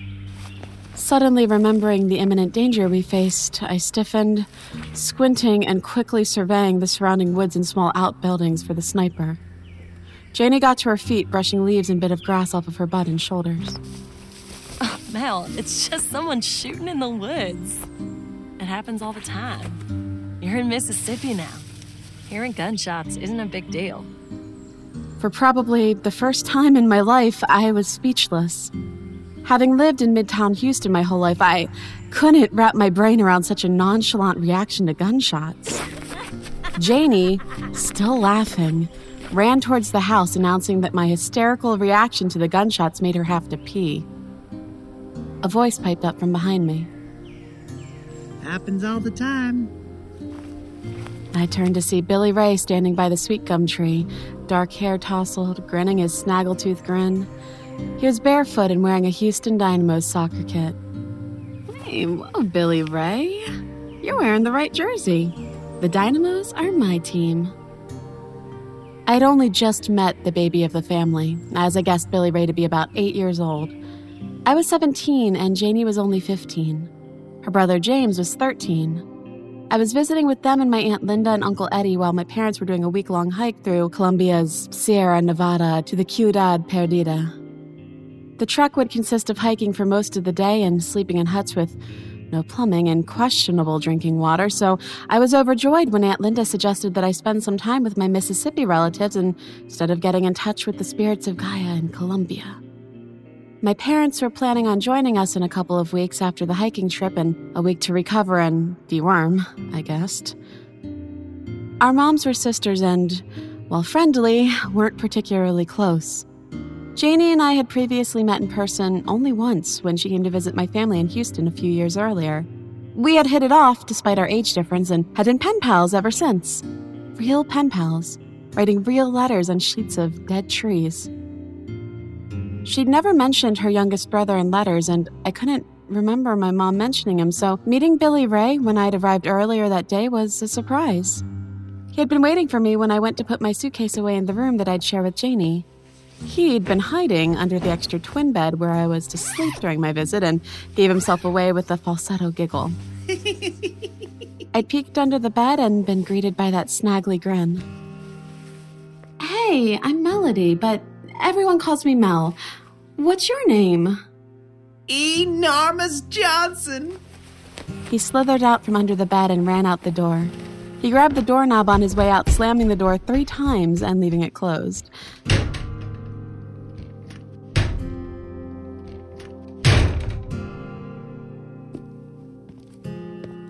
I tried to follow him, but I couldn't get the door to open. It wasn't locked, but jammed. I called for Janie, who pulled on the other side of the door until it came open. Janie! Dang it, Billy Ray, cut the crap! After an amazing, mostly fried lunch prepared by my aunt and uncle, Janie, James, and I had cleaned the kitchen. When all the dishes were done, James took off through the woods down a shortcut to his best friend's house, and Janie and I had gone out to the backyard swing to talk. Before the sniper incident, I had learned that there was no Wi-Fi password because there was no Wi-Fi. Not only was there no Wi-Fi, there wasn't any cell coverage. Look up rural in a dictionary and you'll see a picture of my Uncle Eddie and Aunt Linda's house. The road to the house was legit gravel, with no streetlights or shoulders, just woods crowding up against the grated dirt and rock. I was able to laugh about the gunshot after a couple of glasses of syrupy sweet tea in the kitchen with Janie. She asked me what I wanted to do the rest of the day, and I told her that I couldn't think of a thing. Hey, I know. You like scary books. You want to go see a spooky graveyard? I'm always up for a good graveyard. It's out back behind the house. She set our glasses in the sink. Wiping her hands on her shorts, she took a couple of steps towards the hallway. Mama, me and Mel are going to the graveyard. Y'all be careful. Look out for snakes and ticks. With that, we headed out back. The house looked like houses my parents and I find online to stay in for vacation. It was more like a cabin. It had a big back porch and a large backyard with a neat veggie and herb garden. Towards the back, beyond a couple of small outbuildings, there was a small pond that my Uncle Eddie kept stocked with catfish. Janie pointed everything out as we walked back through the yard towards the woods. Just past the tree line of the woods, there was a cute little creek. Janie walked to a spot where it was barely a trickle. My house is so haunted. She gracefully leapt across the creek. I followed her, although not as gracefully. Aunt Linda's warning about snakes and ticks made me feel like I had to keep looking in all directions at all times. Really? What makes it haunted? I'm gonna let you see for yourself. Janie motioned for me to follow her deeper into the woods, a wry grin forming on her face. Just then, I heard a small hissing sound as the tongue of a snake flickered against the back of my bare calf. I squealed and jumped forward, tripping on my own feet and landing on my hands, hard. A small twig punctured the soft flesh of one of my palms as I made contact with the ground. Oh. Mel, you okay? Janie leaned down to help me up. As she did, I heard Billy Ray's giggle and caught sight of him. He was running towards the clearing that formed the backyard with a long green weed in his hand. Billy Ray just pranked me? He made me think that a snake was licking my leg. Billy Ray, you stop it! I got back to my feet and surveyed the damage to my palm. Janie led me onto what might have once been a path. He can be a pill. He does stuff like that all the time. Does your mom get onto him about it? No, wouldn't do any good. He does some funny stuff, too. A little turd. I inwardly rolled my eyes, thinking of other babies in the family I'd known who all had gotten away with murder.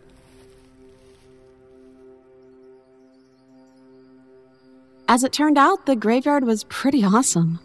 It wasn't too far into the woods, and there were only about 4 or 5 headstones. Janie explained that it was a family graveyard and had been put there by the folks who had sold Aunt Linda and Uncle Eddie the property. So, how old is your house? I assumed that it was old, if it were haunted. She told me that her parents had built the house they lived in. There had been an old house on the property, but not where their house sat. We hung out at the little graveyard for a while, trying to read the headstones and speculating as to what the people buried there had been like. All of them had lived to be in their 60s or 70s, and I told Janie that it was nice that no children were buried there. After we'd had our fill of the cemetery, we explored the woods a bit more. They were so green and pretty, with shafts of sunlight sneaking in here and there between the leaves. Finally, the light started getting a bit golden, and Janie said that we should head back, saying that when it got dark in the woods, it got dark. As we headed back, I realized that we were walking in a kind of sideways horseshoe path when we could get to the house more quickly by cutting straight towards the creek. Janie shook her head. Nope. Can't go that way. The old well from the house that used to be back here is still there. Daddy made a concrete cover for it, but Mama still thinks we're gonna fall in. I know we wouldn't, but I want to be able to tell her that we didn't walk close to it. She freaks if we ever do. I got you where I want you, and now I'm gonna eat you. Billy Ray was suddenly running past us towards the darkening woods.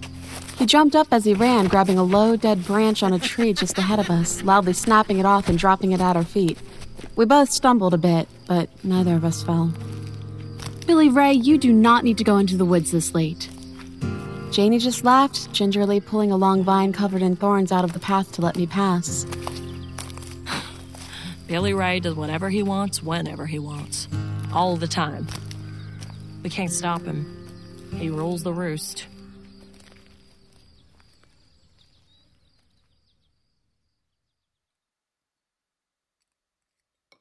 Dinner, or supper, as my Mississippi family called it, was leftovers from lunch.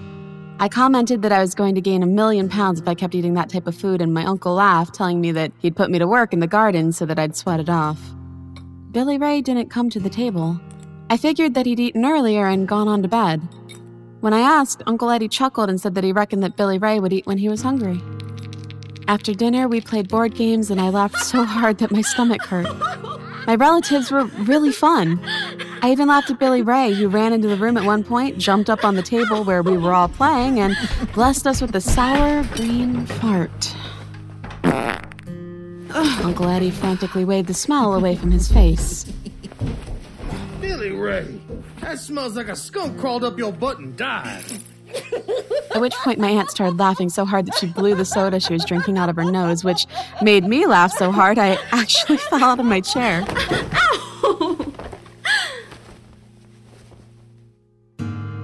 Later, as we watched a rerun of some old show about a mountain family, the sound of the shower drifted down the hallway. James sighed and got up off the couch. I'll go turn it off. Uncle Eddie chuckled at my confused expression. Billy Ray's taking a shower. So why does James have to turn the water off? Billy Ray never turns off the water after he's turned it on. Billy Ray didn't join us for the rest of the show.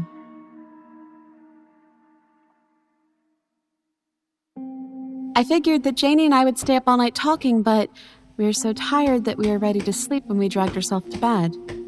Everyone yelled goodnight to each other from their bedrooms, just like that old TV show about the mountain family. Good night, Mel. Good night, James. Good night, Janie. Good night, Mama and Daddy. Good night, kids. I decided to join in. Good night, Billy Ray. I was answered by a scream of rage from down the hallway. The abruptness and anger of the cry made me jump, and I lay there, waiting for someone to correct Billy Ray. If anyone did, I fell asleep too quickly to hear it.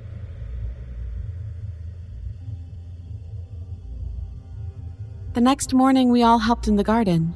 It seemed like 1,000,000 weeds had come up overnight, and it took the whole morning to pull them. It was actually kind of fun, although Janie said that I wouldn't like it if I had to do it all summer. The work was eased by my aunt and uncle trading sarcastic banter and bursting into song. They both taught school, so they were home for the summer. I told James that it must be great to have his parents home for summer vacation, and he just rolled his eyes. Billy Ray came and went while everyone else worked, usually knocking over a rake or hoe that leaned against the deer fence as soon as someone popped up. At one point, Uncle Eddie told him to stop knocking stuff over, but his command was ignored. Later, we had veggies from the garden for lunch. Billy Ray refused to come to the table. After lunch, James, Janie, and I played Dungeons & Dragons for a couple of hours. Aunt Linda and Uncle Eddie needed to do some planning for an upcoming teacher's training, so they suggested that we kids go into town for some ice cream. I had learned through Janie's letters that people in Mississippi could get their driver's license at 15, so she would drive us. We headed out to the car and Janie abruptly stopped, patting her pockets. Wait, I don't have the keys. She turned and went back into the house. After a minute or so, she stuck her head out of the window. James, come help me find the keys. James rolled his eyes at me and walked inside.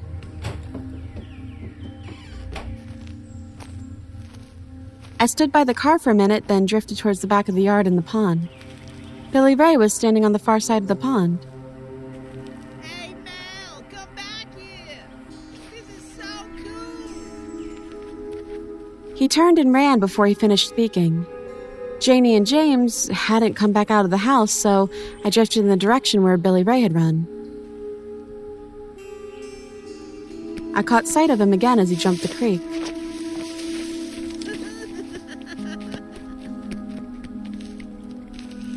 Where are you taking me, Billy Ray? I jumped the creek where I'd seen him jump. It was too wide and I landed in the mud on the bank. As I pulled my foot out, my shoes stayed in the muck. Cursing, I pulled it out, getting the mess out of my hands. Oh, shit. Mel, come on. Billy Ray shouted from the thick brambles ahead. There wasn't a path. I took a few steps towards his voice, taking care not to step on anything sharp or gross with my bare foot. When Billy Ray came into view, I saw a large concrete disc on the ground beside him. The cover of the old well, I realized. Billy Ray! You need to come away from there. You know your mom doesn't want you near that well. Linda, don't tell me anything. Fine then, I thought. I'll have to go pick up the little turd and carry him back to the house. I tried to move towards him, but the brambles tore at my legs. You're going the wrong way. The path is there. He pointed to my right. I didn't see a path, but I was able to move in the direction where he'd pointed without getting shredded. I got you where I want you. Now I'm gonna eat you. Billy Ray watched me struggle to find a way to him. A little more to your right. Damn it! I carefully moved my bare foot to the right, my mind on camouflage snakes and giant thorns. No! Mel! Stop right there! My uncle's voice suddenly smacked me in the back of the head. Don't move at all. Just stay in there until I can get you. I looked at him over my shoulder and he began moving towards me, slowly, with his arms in front like he was trying to stop someone from jumping off a bridge. Don't move at all. Uncle Eddie reached me, taking me by the shoulders. Take a baby step to the left, then a big granddaddy step straight back. Utterly confused, I did what he said. When I finished taking the step backwards, I saw what had put that panic into Uncle Eddie's eyes. I had been one step away from the gaping opening of the old well, the cover of which was on the ground next to Billy Ray, at least 3 yards from where I stood. I felt like my heart was in my throat and little stars blinked in my vision. Billy Ray laughed his little boy giggle and ran through the brambles between Uncle Eddie and me and towards the house. Mel put the keys in a pocket. I saw her. Dumbfounded, I reached into my pocket and felt the unfamiliar shape of my cousin's keys. Not believing all that was happening, I pulled them out and held them up in front of my face. How had Billy Ray managed to get the keys into my pocket without me noticing? My uncle took a deep breath and leaned over, his hands on his knees. Then he snapped upright and smiled, although his voice shook when he spoke. You have the keys. Great. They turn up in weird places all the time. As we walked back towards the house with me trailing behind, muddy shoe in hand, my uncle caught my eye over his shoulder. Don't ever go near that well again, Mel.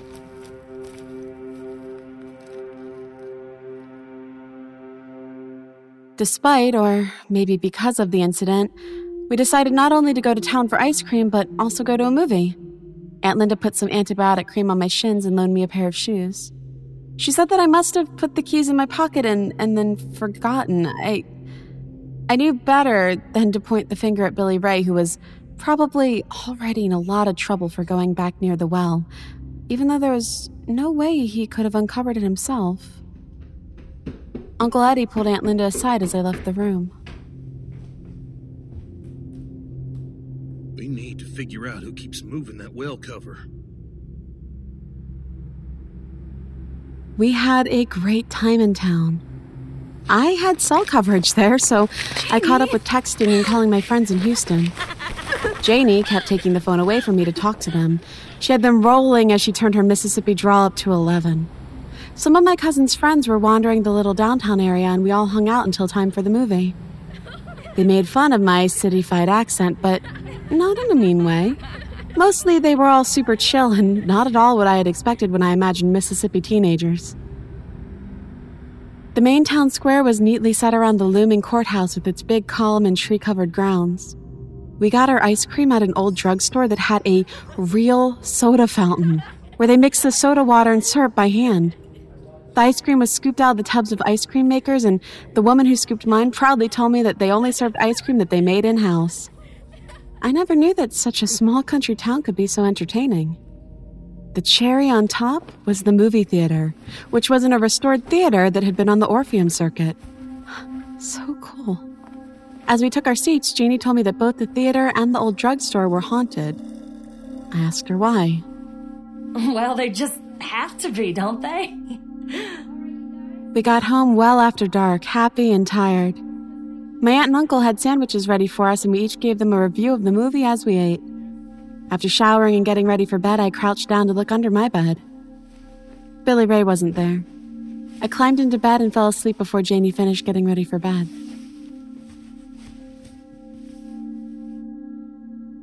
Sometime in the night, Janie and I were jolted awake by the door slamming 3 times.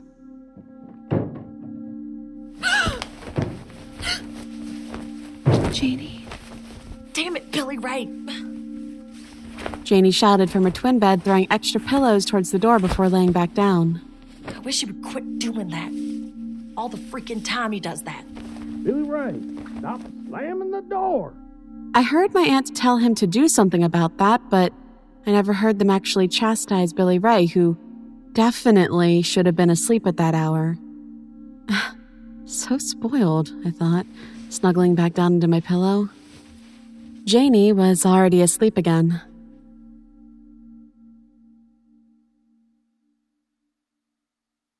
The next day, we kids slept really late. It was a dark, gray day, so after we were up and about, we opted to devote the day to Dungeons & Dragons.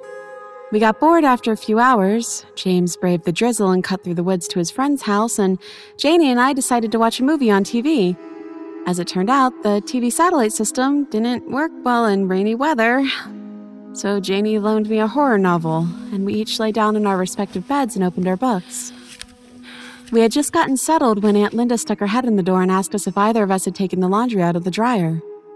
We both said that we hadn't, and she left shaking her head in confusion.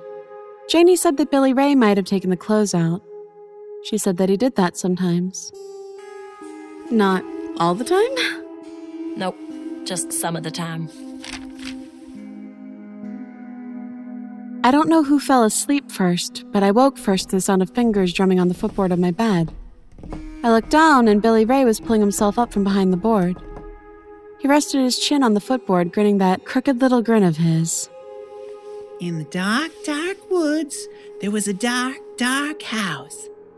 The girl walked towards it, and she heard a voice saying, "I got you where I want ya. Now I'm gonna eat ya." Billy Ray continued drumming his fingers on the wood of the footboard. Yeah, Billy Ray, I know this one. She followed the voice into the dark, dark house, all through the dark, dark rooms, down a dark, dark hallway, and into a dark, dark closet. In the closet, she saw a kid looking at a booger on his finger saying, "I got you where I want you now. I'm gonna eat ya." Dude, I'm taking a nap. The little boy grin disappeared, replaced by a crooked sneer. No. That's not what happened. When she walked into the house, the door closed behind her. A man had closed it. There was another man in the house, too. They were men who liked to hurt girls. And they were very, very hungry. Billy Ray went on to tell the most gruesome story I'd ever heard. He seemed to savor each gory, degrading detail of what the men did to the girl. His mouth actually watered, the spittle spilling over his bottom lip. I opened my mouth to speak or to try to raise Janie, but Billy Ray's story had me absolutely petrified. I could see, feel everything he described, yet I couldn't find my voice or move. The story finally drew to a close. By then, my heart was a jackhammer and my limbs were filled with ice. And then, one of the men looked at what was left of the girl, and he said, "Do you know what he said, Mel?" His eyes held mine. I didn't want to look in his eyes, but I was afraid to look away, afraid to blink, as if looking away or closing my eyes for a second would open me up to some kind of horrific attack by my 8-year-old cousin. He stared at me, waiting for me to speak. "I got you where I want you." I didn't want to finish the sentence. I snapped back to myself and sat up. "Billy Ray, baby, that was a terrible story. Where did you hear it? Did a big kid, an adult, tell it to you?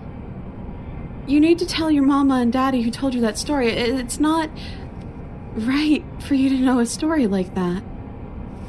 Billy Ray stood upright and threw his head back, laughing that little boy laugh. He turned and skipped out the door. As he went, he started singing.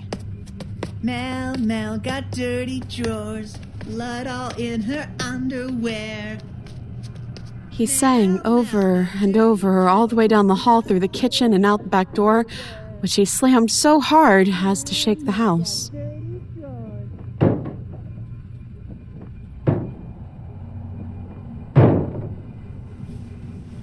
Janie turned over in her sleep, her book falling to the floor. She mumbled, not really waking up. Billy Ray, it's getting ridiculous. At that moment, I desperately wanted to talk to my mom, to hear her voice and ask her to talk to my aunt and uncle about their obviously disturbed youngest child. But seeing that she and my dad were probably on some mountain communing with nature, far away from any phones, I had to take action myself. I put my book on the nightstand and stood, determined to rat out Billy Ray for the horrible story he had just told me. Aunt Linda should get to the bottom of it. I had taken one step when a familiar pain doubled me over. I'd always had terrible cramps with my period, even fainting on a couple of occasions from unfiltered agony. My mom and doctor had begun throwing around terms like cysts and endometriosis. If the sudden pain was signaling the beginning of my period, it was a sure omen of debilitating cramps over the next few days. Cursing to myself, I crossed over to Janie's bed, gently shaking her awake.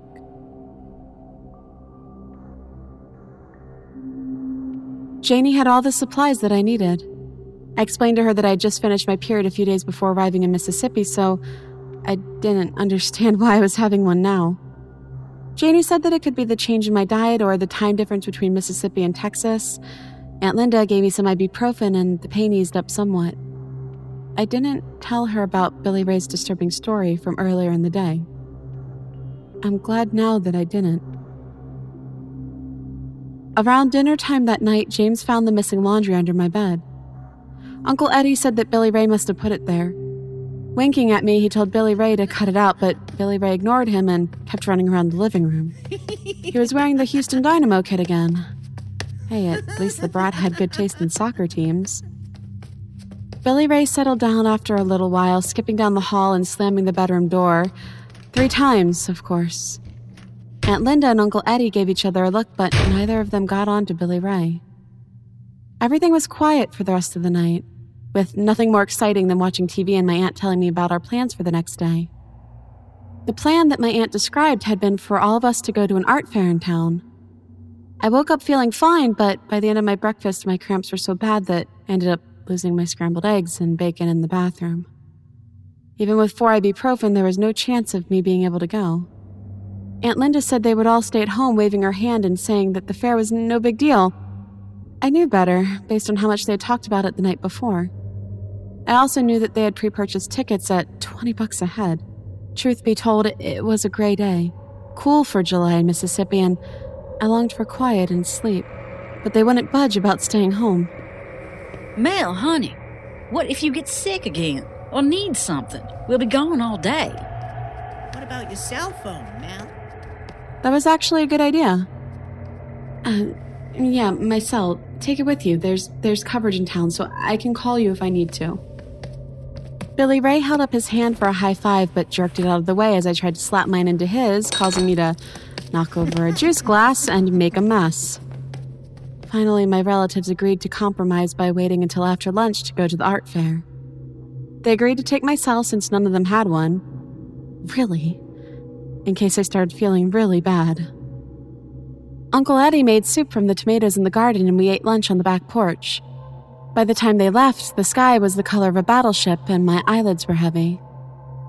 Aunt Linda found a heating pad for me and made sure that I had a blanket, pillow, and remote control on the couch.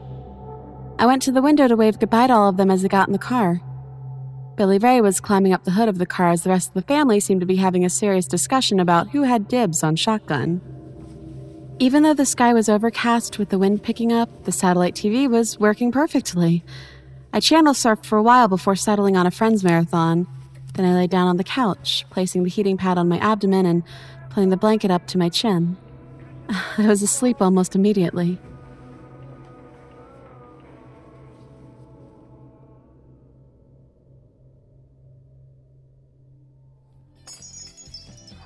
Chandler and Monica were sitting on the couch in the coffee shop, and Rachel was bringing them 2 giant mugs of coffee while complaining that Phoebe embarrassed her while she ran. Quick cut to Phoebe running through Central Park, laughing and waving her wet noodle arms around. Billy Ray suddenly jumped into the shot, adorable and precocious in his Houston Dynamo outfit. The laugh track roared, and I realized that I was in the park too. Run with me, little boy! Phoebe and Billy Ray took off down the path. I went with them. Billy Ray left the path and disappeared into the trees, which I realized were the trees behind my aunt and uncle's house. I didn't know that my relatives lived in Central Park. The laugh track erupted. I laughed along. Then I was running with Phoebe through the trees and over the little creek. Phoebe stopped. We're lost! Hands on hips, she looked around and threw her hands up in a "oh well" gesture and ran again.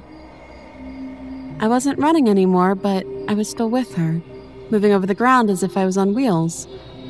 Billy Ray wasn't anywhere to be found. We stopped in a clearing, the one with the little graveyard. I turned and saw a red-headed boy about James's age, in a Confederate uniform tapping 2 drumsticks on a large snare drum that he wore fastened to his body by a wide leather strap across his shoulder. On our right, I heard a rustling in the brush just outside the clearing. From it emerged a dark-skinned teenage girl in generic, stereotypical Native American dress, all buckskin and feathers. She was out of breath and crying. She looked left and right and took off across the clearing. Suddenly, Joey, the handsome, stupid friend, appeared, tackling the girl and pinning her down on the ground. How you doing? Joey! Phoebe laughed, elbowing me in the arm. He does that all the time.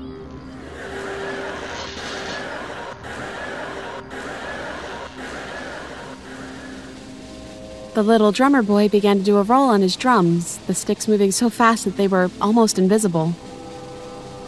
I looked up at the trees and saw a face in the leaves, ancient and huge. As I looked, the face slid down from the treetops and multiplied, forming into the trunks of the trees, glowering at Phoebe and me. Phoebe started giggling and flopping her arms around and ran, slamming into me. I stumbled and stepped into air. As I fell, I knew that I had fallen into the old well.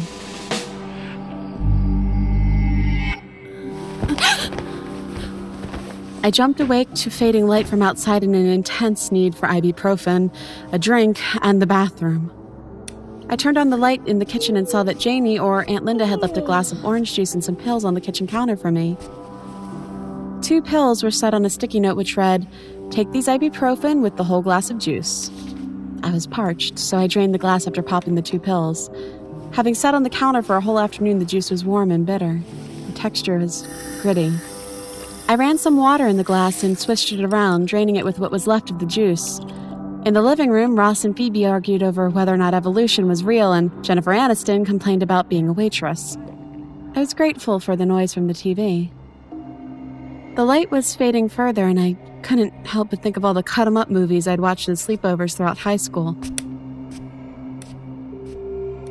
I made my way through the kitchen, the living room, hallway, turning on lights. I felt gross, so after using the bathroom, I stripped off my clothes and climbed into the shower.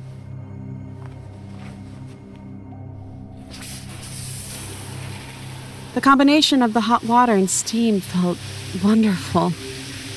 I lathered all over it at least 3 times, then I just stood, letting the water jet onto my head.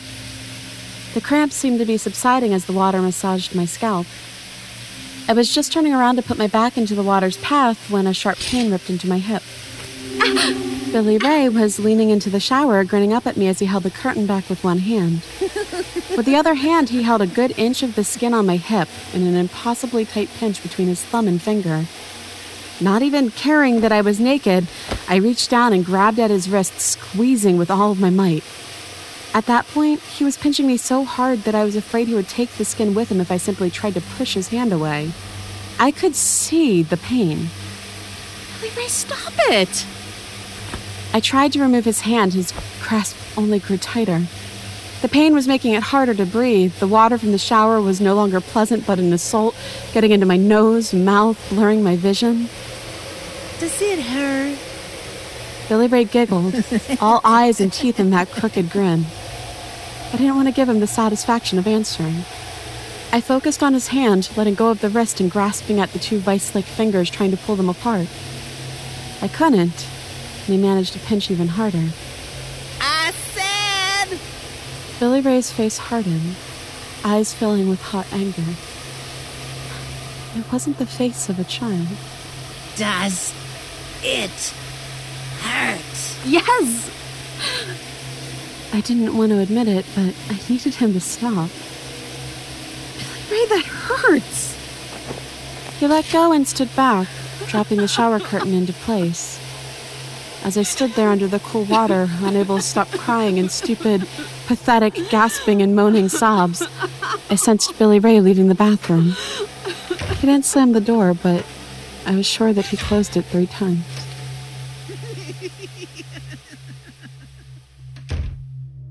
By the time I'd stopped crying and gotten into my PJs, I was feeling horrible, like I was coming down with the flu.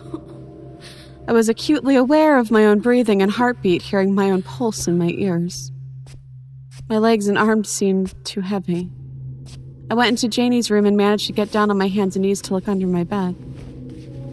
I was feeling too strange physically to consider what I was feeling otherwise, whether it be fear or anger. I pulled up the bedspread, but Billy Ray wasn't under the bed. It took some effort to get back onto my feet. Why was I so dizzy? My limbs were even heavier than they had been a moment before. Practically dragging my feet, I inched out of the bedroom down the hallway to the boys' bedroom. Billy Ray? I pushed the door open. I hadn't looked into James and Billy Ray's room before. It was a typical boys' room with a bunk bed and posters of athletes on the wall. There was a messy desk covered in comic books and collectible action figures. I squinted at the room and put my hand to my head. Something was wrong with the room. That something was somewhere in my head, but in my growing disorientation, I couldn't quite figure out what it was. Billy Ray wasn't in this room. My mouth was full of cotton. I needed water.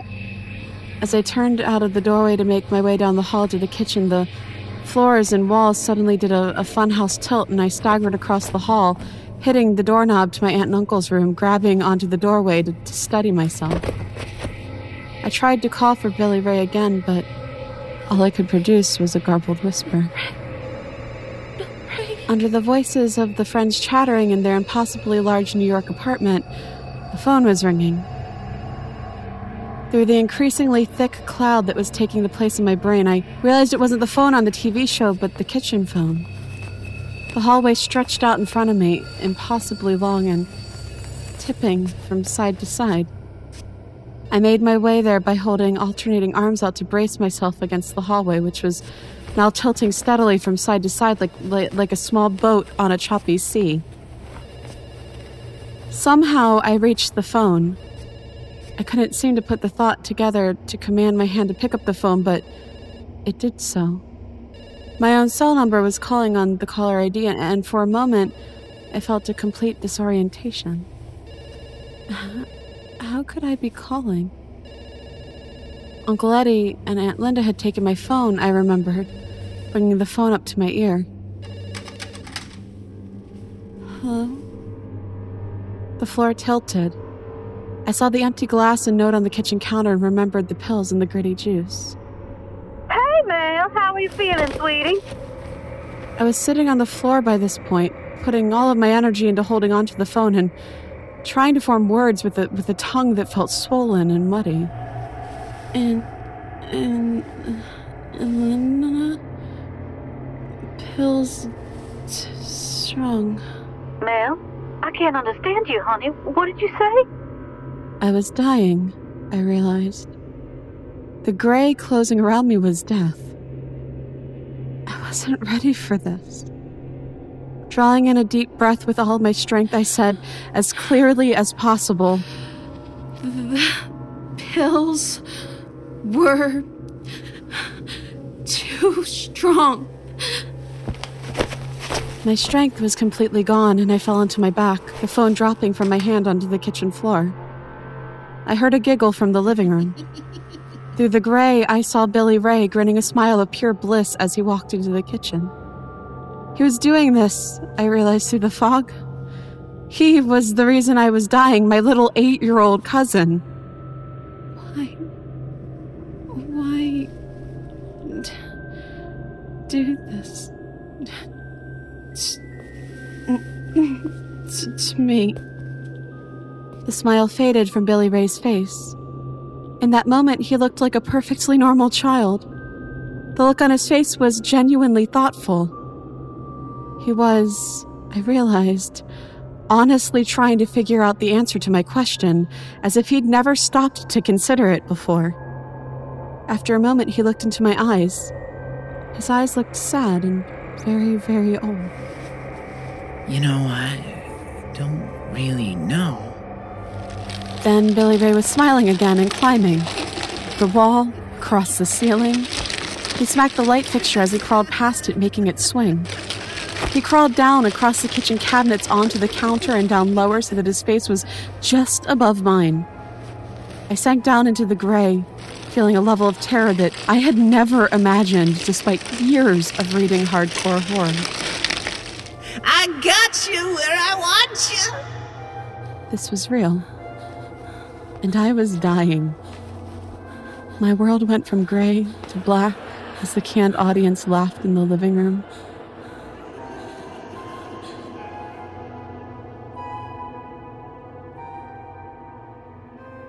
I didn't die, obviously, since I'm telling this story, and as far as I know, I'm not a ghost.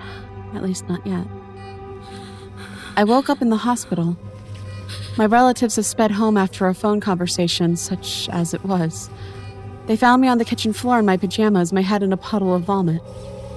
Aunt Linda and Uncle Eddie had rushed me to the hospital while Janie and James stayed behind trying to figure out what was wrong with me. I had mentioned pills when they'd called, I was later told, so they went straight to the medicine cabinets. Uncle Eddie had an old bottle of oxycodone from some oral surgery he had had a couple years earlier, and it was missing from his cabinet. Janie found it under my bed, empty. Uncle Eddie couldn't remember how many he'd taken and how many were in the bottle, but I knew that there had been at least 2 that were on the counter. However many Billy Ray had put into the orange juice. I was given naloxone and charcoal, and I lived. I was in my hospital bed with Janie in the chair beside me, watching TV when Uncle Eddie called to tell me he'd reached my parents in Santa Marta, and that they'd be with me in a couple of days. I was so happy that I cried. Later, James, Aunt Linda, and Uncle Eddie all joined Janie around my bed. They looked at me kindly. Aunt Linda finally spoke. Mel, honey, why did you take those pills? Have you ever taken something like that before?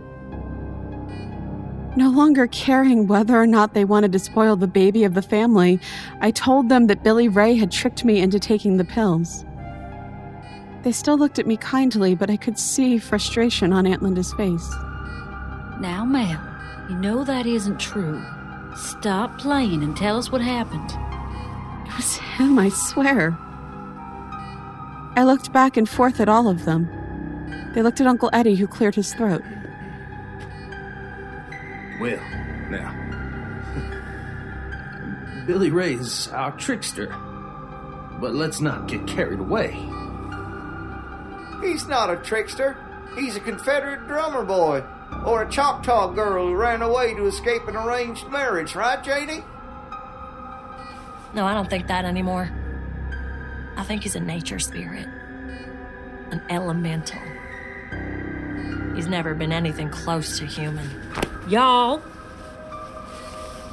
My aunt looked at me.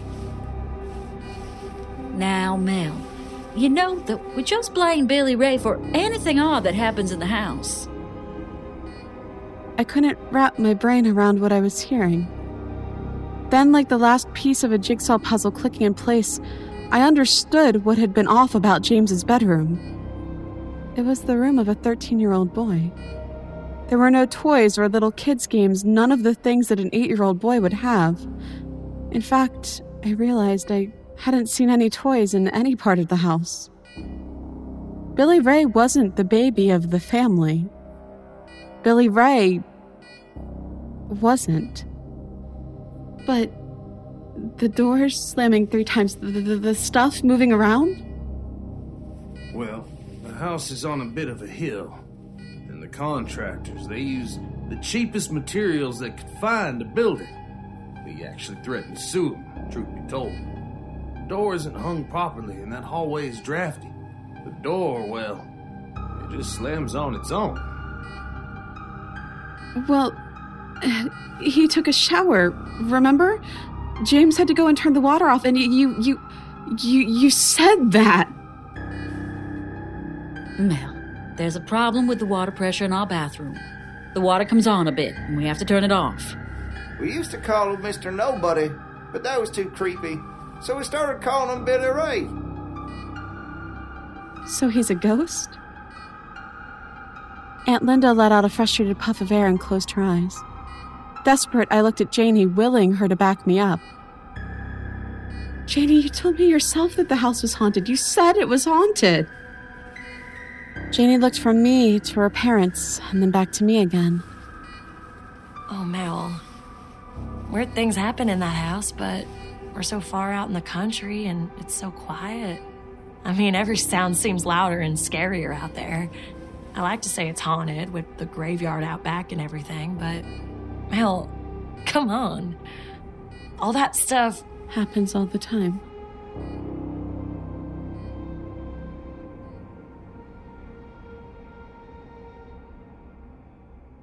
I didn't bother trying to prove my point after I saw the look on Janie's face shift from concerned to suspicious to annoyed. I didn't protest when the therapist came to see me in my hospital room to talk to me about the dangers of opioids. I didn't defend myself when Aunt Linda gave me a speech about teenage drama and the need for attention. I didn't even bother to show anyone the deep red and purple bruise on my hip. They'd probably think that I did it to myself. I couldn't take seeing anyone hearing me speak and then giving each other knowing looks and nods. My parents showed up and took me home. My senior year went as much do, full of college applications, dates with some very nice boys and some not so nice ones, arguments and reconciliations, promises written in yearbooks, none of which would be kept for long. I started taking birth control for the horrible cramps, and it really helped. In between all the normal stuff, there was lots of therapy, a lot of crying and avoiding going outside, and many nights spent in my bedroom with the lights on or sleeping on a pallet on my parents' bedroom floor. I finally figured out that I could sleep in my own room if I had my mattress directly on the floor. That way, nothing could hide underneath. Mom and Aunt Linda don't talk much anymore. I wrote a few letters to Janie, but she only wrote back once.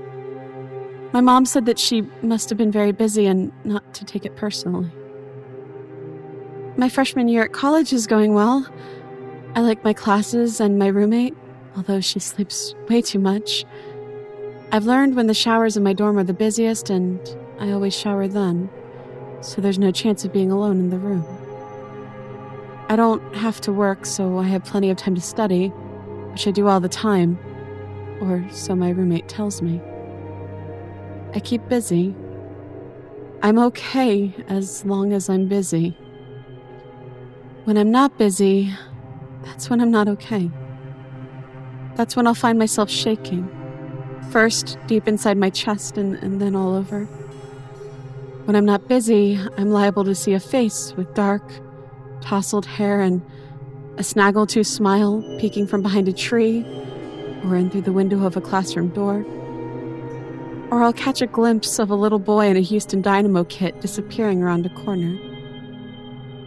When I'm not busy, I start to cry every time a door in the dorm slams, certain that the one slam will be followed by 2 more.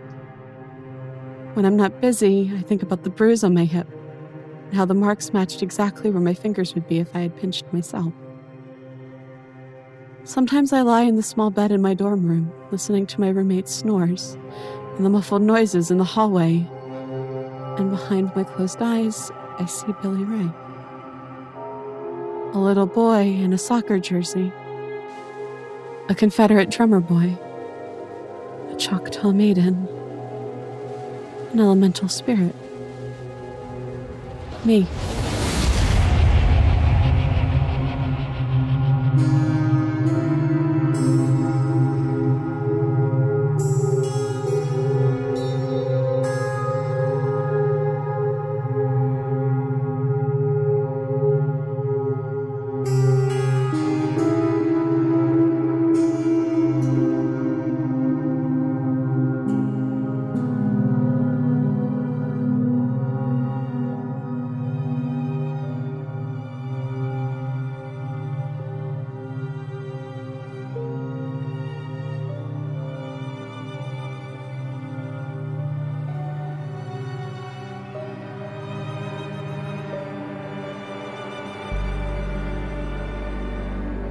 The spells are wearing off for now, but the magic will linger. The shop will be open again next week with more spells to enchant you. Visit the NoSleepPodcast.com for show notes and more details about the people who bring you this production. And on their behalf, we thank you for being a supportive, sleepless member. This audio production is copyright 2020 by Creative Reason Media, Inc. All rights reserved. The copyrights for each story are held by the respective authors. No duplication or reproduction of this audio program is permitted without the written consent of Creative Reason Media, Inc.